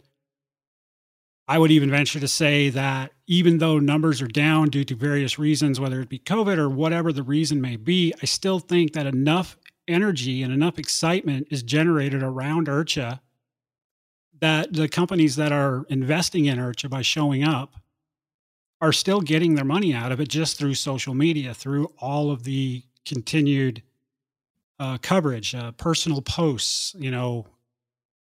Everybody consumes media around IRCHA. They do. And I even mentioned statistics. Let me just interject real quick. I think that's a contributing factor into why our numbers are lower than they used to be, because you can consume so much of our event on Facebook. You don't have to come to the event. It's an unfortunate reality of social media. More and more people are staying home and consuming their entertainment virtually. Yeah, I wouldn't deny that that's an issue, but I'm also not going to overlook the fact that a lot of people have basically over the years said, yeah, I'm just done with all the bullshit, going back in the hobby 10 years, 15 years, we've heard there's always been rumblings about mismanagement at IRCHA, so on and so forth. Really no substantiation. Obviously, this brings kind of a whole new light on it. But, what's important, I think, from the hobby standpoint is to really understand what can be done to re-energize the base of, the hobby itself, the consumers of people who like to go to IRCHA. I myself am one of those. Love it. But how do we, how does the organization moving forward, how is it going to repair those issues? Obviously we talked about transparency, and you mentioned you have no problem with that.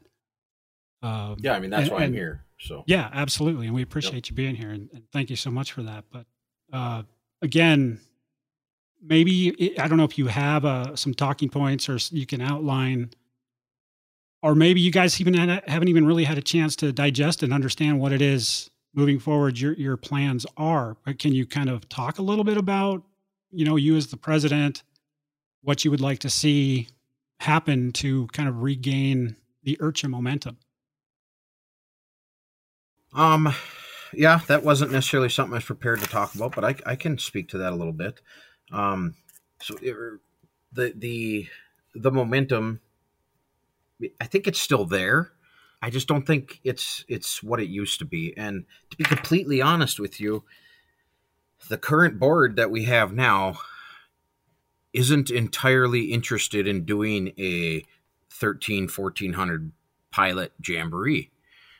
We have much more focus on the competition side now, and we have much more focus on the grassroots side. I attend several non-IRCHA events during the year, St. Louis Whirlybirds, the Otana 3D Fest, and a few others.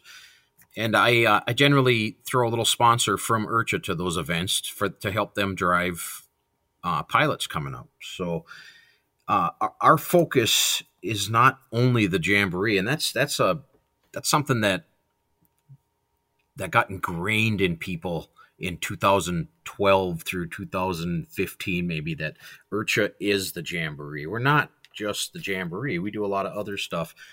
And our board's current focus, or our current board's focus, is to bring some light to some of that other stuff we do. We resurrected the PPP program. JC Zankel's been helping us out with that. That's his ambassador role. What are we doing going forward? Yeah, I'd like a bigger jamboree than we've had the last few years. Obviously, COVID played factor into a lot of it. And I hate to use the term fun fly, but I think the general pilot at the jamboree is happier because they can do more flying. They can do a little bit more of the socializing with the friends that they see once a year, instead of constantly being herded up to center stage to see what the next power hour is. And I feel that we've developed a pretty decent balance, and COVID is a little bit to blame for that because it brought our attendance down. Right. But with vendors, I think we're at a pretty decent balance with the number of vendors, or at least sponsors that take up center stage and stuff. And I myself am happy with where the jamboree is. I'd like to see some more pilots, but I'm happy with where the current structure of the jamboree is, and the more of a fun fly versus a trade show feel that we've had the last 4 years or so. Yeah. I think that's a perfectly valid vision for IRCHA. I do know the last year I went, and I cannot remember the year it was. 2014, I was on the show. Oh, were you on the show? Yeah. Was it that long ago? Oh my gosh. Oof. Getting old. No, it was fun. It was an experience. It was a pilgrimage. And I've talked about that many times. And that's one thing that I think IRCHA has going for it. Here on the East Coast, it's a little easier. It's a little closer, but for the West Coast guys, it's like that pilgrimage, right? And everybody talks about how they're going to try to make it to IRCHA this year. I would love to see that enthusiasm again. I'd love to hear pilots from the West Coast talking about that 25-hour drive to IRCHA and how awesome it's going to be. And I'm going to take a week and a half off from work and just go have a good time. And, I'm not going to lie, it did have a bit of a trade show feel to it. But I really enjoyed it. I mean, I enjoyed that because it allowed us to meet and talk with a lot of vendors, a lot of manufacturers that, otherwise we just kind of make fun of occasionally. We don't really get a chance to actually meet them, get to know each other. Yeah, I did enjoyed enjoy it that back then aspect too, but we're at a different phase of where RC helis are right now. Yeah. In 2014, everybody was coming up with a new flybar system that they had to show off. Yeah. Battery technology was not in its infancy back then, but it certainly isn't what it is now.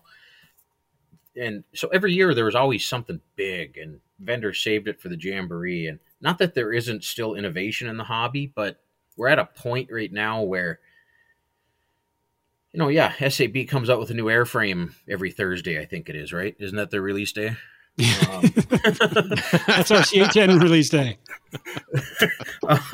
But airframes are great. I love it. I love new airframes, but there's not a lot of technology changes happening right now. And actually, I pick on SAB there, but they're one of the big innovators in the hobby right now. So because of that, the hobby's changed. Also the way vendors deal with their products has changed. There was a time when Pulse Batteries would be a sponsor, or at least a exhibitor at the event, and Mania X would have been. But now those people are enveloped underneath their U.S. distributor. So instead of Mania X being a sponsor, Mania X comes with Mikado USA, or Pulse comes with Heli Direct, or Bavarian Demon comes with Aero Panda. Right. Because of the way that the U.S. distributorship has changed so much over the last 10 years, Right. It's changed how many vendors are really even available to us. And, I'll eat some crow. There's some vendors that didn't like the way they were treated with some old leadership, and they don't want to come back. Sure, we know some of them. We still talk to them. Some of that has to be cost effectiveness, though, right? If there's 350, 400 pilots there, it just makes more sense to pull everyone under the same sort of, cost umbrella versus when there's 1,400 pilots there, or 1,200 in the heyday, and there's more benefit to separating it right. out. Yeah. So what came first, right? The chicken or the egg? Did the vendors change the way they show their product, or did the pilot count change because of the way the vendors show their product? I don't know what came first. I can't speak to that, but they're both, contributing factors. For sure.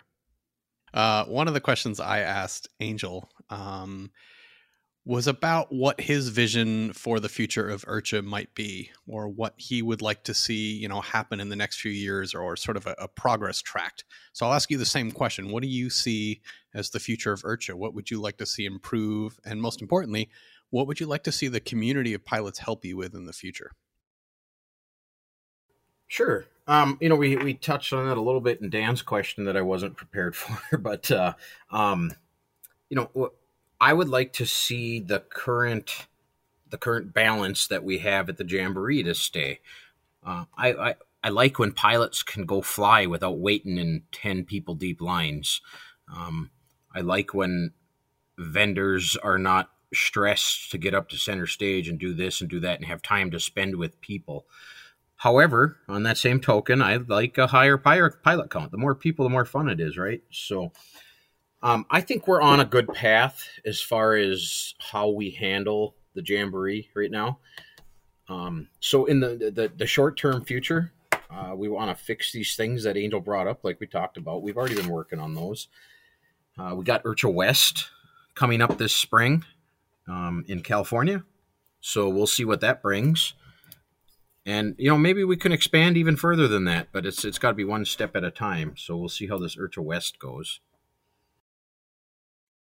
Cool. Well, I'd certainly want to echo what Dan said and say, thank you for coming on the show. We appreciate your transparency. This is a great step towards that, and continue to welcome you on the show whenever you have news to share or updates about events or want to promote, the next IRCHA. By all means, always feel welcome here.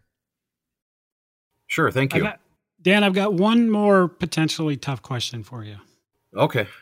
Now, according to the AMA SIG requirements and IRCHA bylaws, these are the 2006 bylaws, biannual elections are required of the board.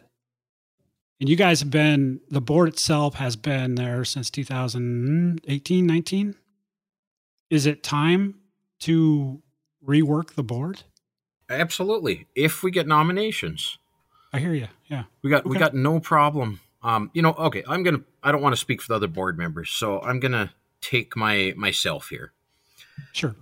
If I don't get reelected coming up in December, if that's when we run the next election here, if our organization status is fixed by then, that doesn't mean I'm giving up on IRCHA. It certainly doesn't mean I'm giving up on the Jamboree. I'm gonna gloat a little bit here. There's a lot of stuff that happens at the Jamboree that wouldn't happen without me. I've been an integral part in the setup, like the pre-Jamboree setup since 2013, really. And if I were to be not voted in, the guy who replaces me can't do it. I mean, you'd be starting from square one, right? Right. We have documentation that would help out. I got a little guideline and stuff, so you'd find out the vendors that we use, and the, all that would still be there. So yeah, I don't disagree that it's time that we hold an election for the people, but we have to have nominations to do that. Right. If we don't have Absolutely. nominations and the four of us that currently are doing it all still want to do it, then we're back to the white ballot.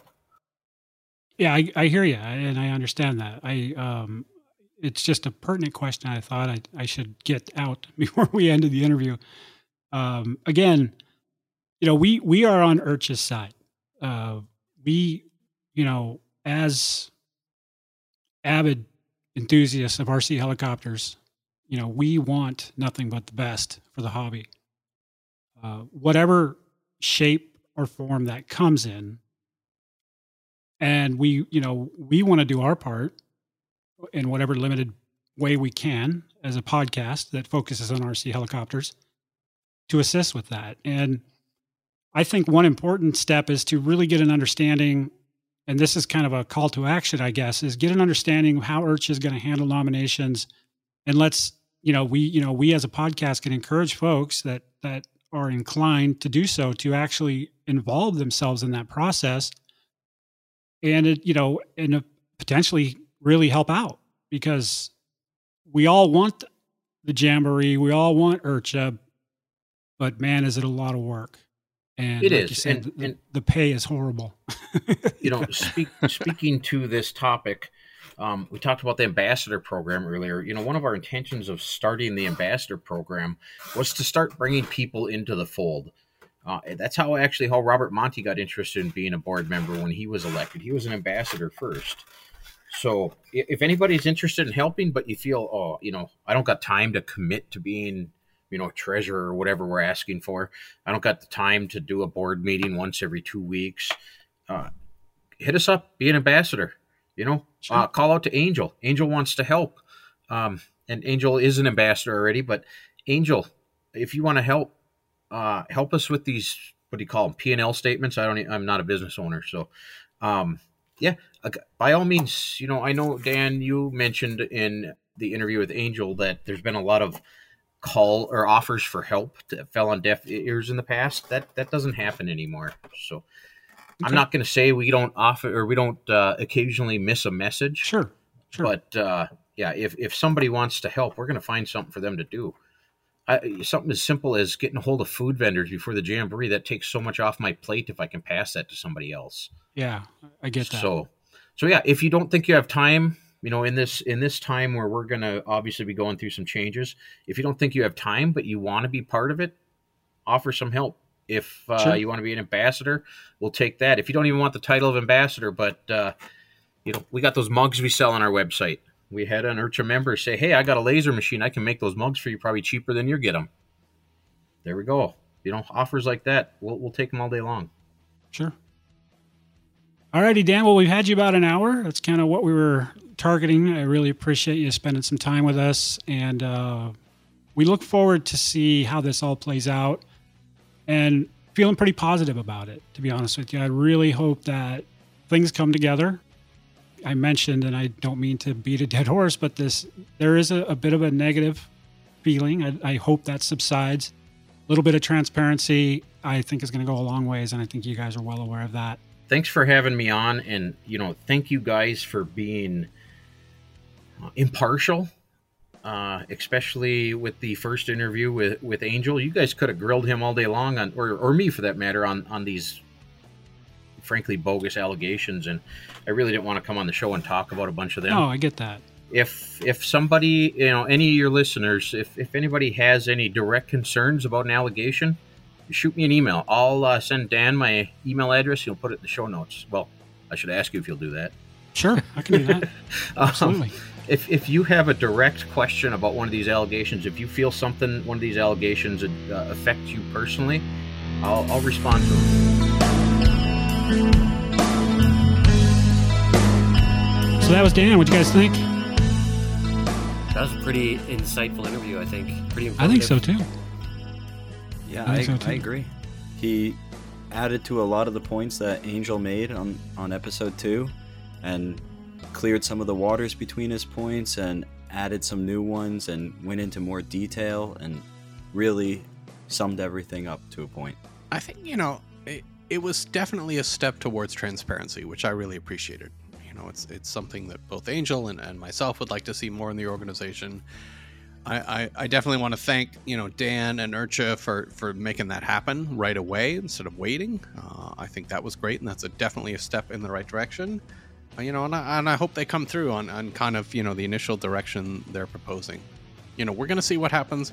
I hope that we'll hear from Dan, again in the future and hear a little more about the positive direction Urcha's hopefully going. Yeah, I agree. And I do think, I mentioned in the interview and I talked about kind of the sentiment that I'm noticing. Well, I mean, mostly on the HeliFreak thread. Those of you who aren't aware, I know not a ton of people hang out on HeliFreak anymore, but there is still a relatively active group there. And there's a bit of negativity concerning, what did current board members know? Why didn't they do anything about it?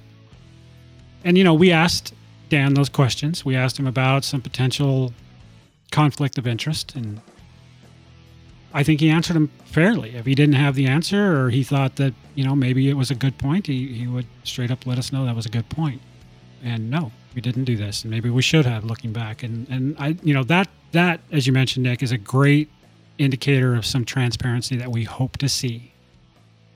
I would have liked to have gotten a bit of a bigger or maybe a better explanation of how they plan on holding the elections. I wasn't quite satisfied with the Facebook answer that he gave when it comes to informing membership of potential nominees or how to get nominees. But at the same point, he did mention that the mailers, that just ends up, I don't know. I don't know. I don't have the answer, but I don't think that Facebook is the way to do it. I don't know. Here's what I think about that. And again, I'll echo kind of what you guys said. I mean, after speaking with Dan and after speaking with Angel, especially more so after speaking with Dan now, Archa's dealing with a kind of a clusterfuck, and they're trying to get their shit together and trying to work through it. And it's like, when I'm at work, sometimes I have to tell a customer, you got to pull the car over to change the brakes sometimes, right? And when they ask me, why is their internet down and we're doing maintenance or something, right? Well, something like Urcha, you can't really just, he said it himself. The options at that time when they had to start making changes before Charles was out, they were faced with, is there even going to be an Urcha next year unless people just step up and start doing something? It's better than nothing, right? And so, I mean, I think, we kind of touched on this in the last episode. Sometimes the back end is a little farther along than the front end, meaning the public perception or the public knowledge of what's happening is going on, right? And I mentioned, as we were talking near the end last time, sometimes if you're in trouble and you don't say anything, it doesn't help get you out of trouble. And I think hearing, the things that Dan had to say, I mean, he more than once he was asking for help right there in the interview, talking about, let's do it, So I think this is a great time. Urcha's just wrapped up.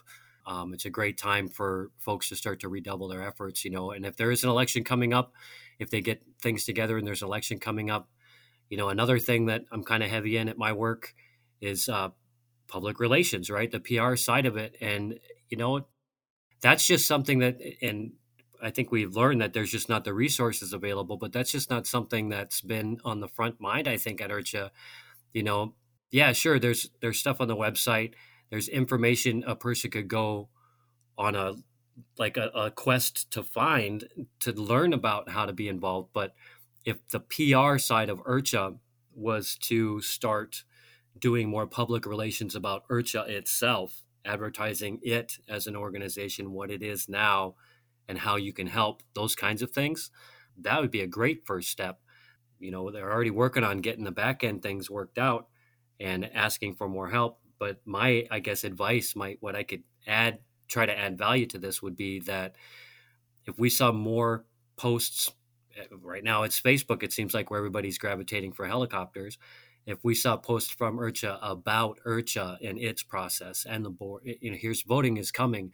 This is what we do for the community. Do you want to be a part of that? IRCHA West is coming. Who wants to come be volunteer? Who wants to be an ambassador?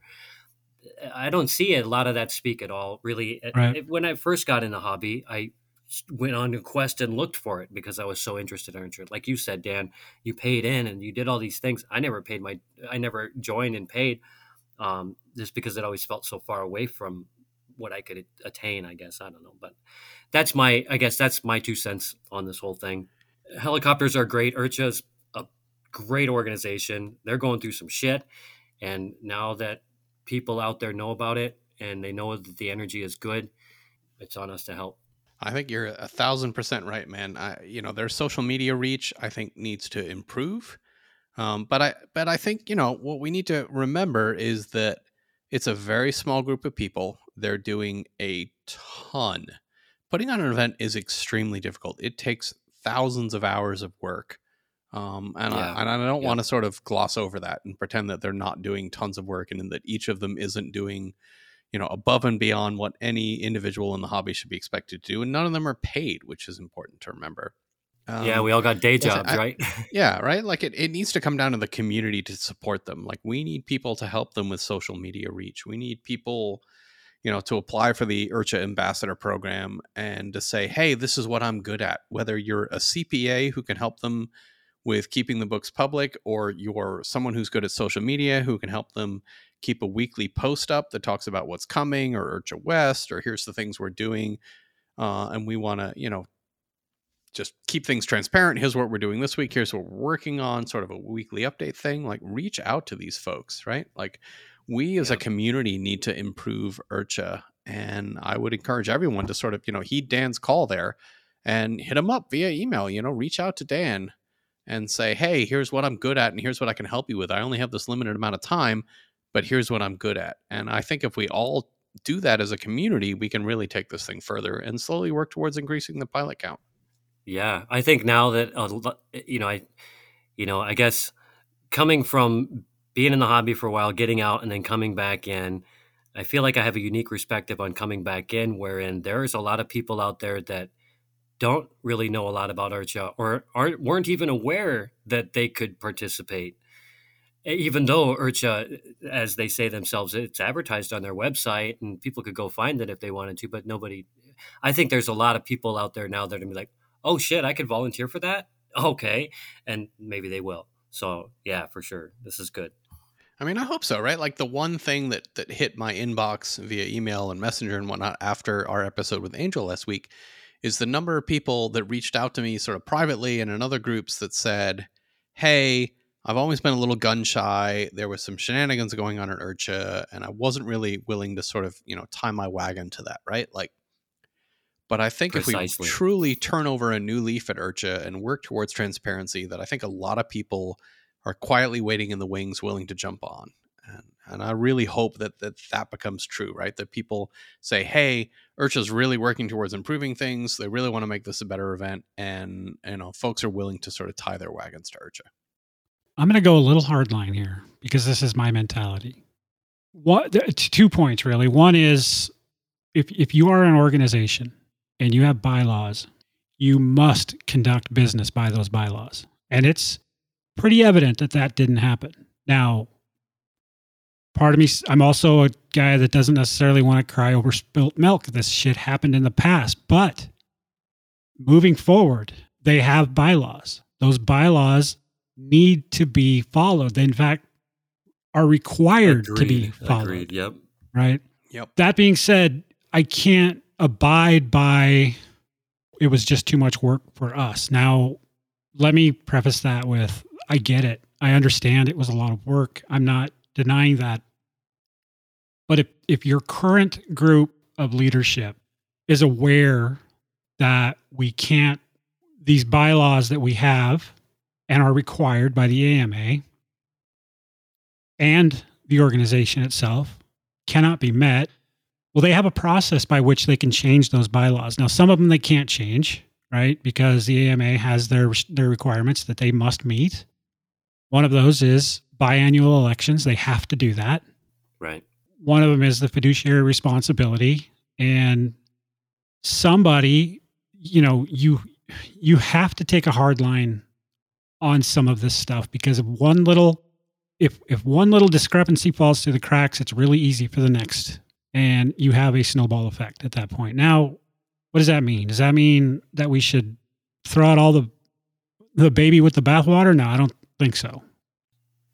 But what they're going to be up against, the struggle they're going to be up against, is reforming or, redoing, whatever word you want to use, this organization is going to be very, very difficult, because there's a lot of folks that have invested a lot of years, a lot of support into the organization of IRCHA, who are just done with it. And I do want to take a bit of issue with something Dan said.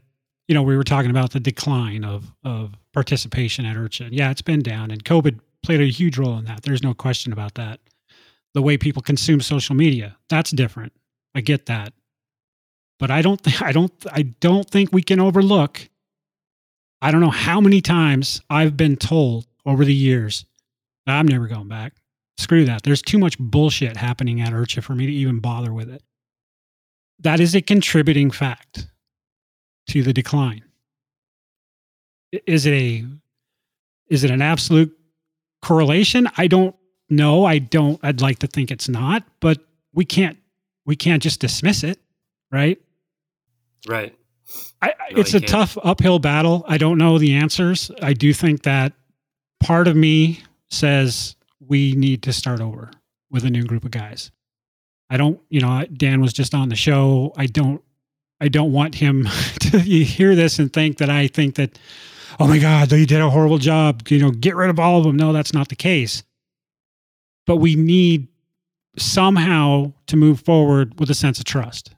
And I don't know how that happens unless, and again, starting over, I don't see that. It's a tough one, because that's not a solution either, right? I don't know. It's like, starting over, how could they do that? How could they do vendor relations? Right. How could someone who's never done that before just step in and do it? I don't know. Maybe the current leadership agrees to stay in a non-voting position for a changeover period, right? I don't know. Maybe that's something. I don't know. But something needs to happen. I don't envy them for being in this position. I hope nothing but good comes of it. And I hope that however it gets worked out, I hope that it's in favor of continuing and watching IRCHA thrive. We all need to do our part to make that happen. Encouraging transparency, massively important. Yeah. Volunteering your time when you can. I know that's tough to say. It's easy to say, tougher to do, right? Yeah. Yeah. Everybody's got such busy lifestyles these days. I don't know. It's a tough spot. Dan, thanks for coming on. Please, I'm not trying to be critical. I'm just kind of looking at this realistically, objectively. You gotta try and think all the thoughts, man. Yeah. How does this play out? Curious to see, right? Yeah. I hope it plays out for the best. I hope beyond all hopes that they somehow get everything figured out and we move forward. And next year we're just excited about the next IRCHA Jamboree, and we're not even thinking about this shit anymore. We'll see.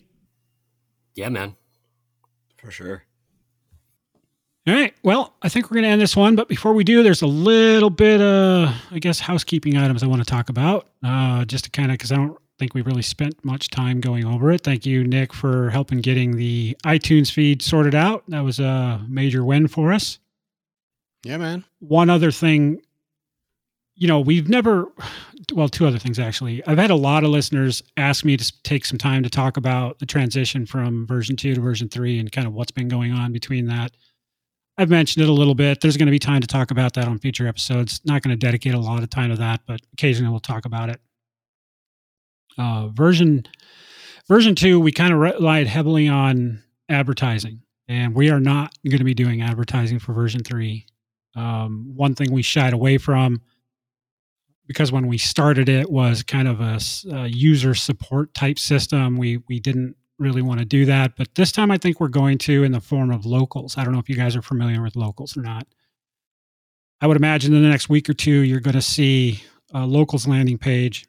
This show is going to be free from now until it's no longer a show. There's no question about that.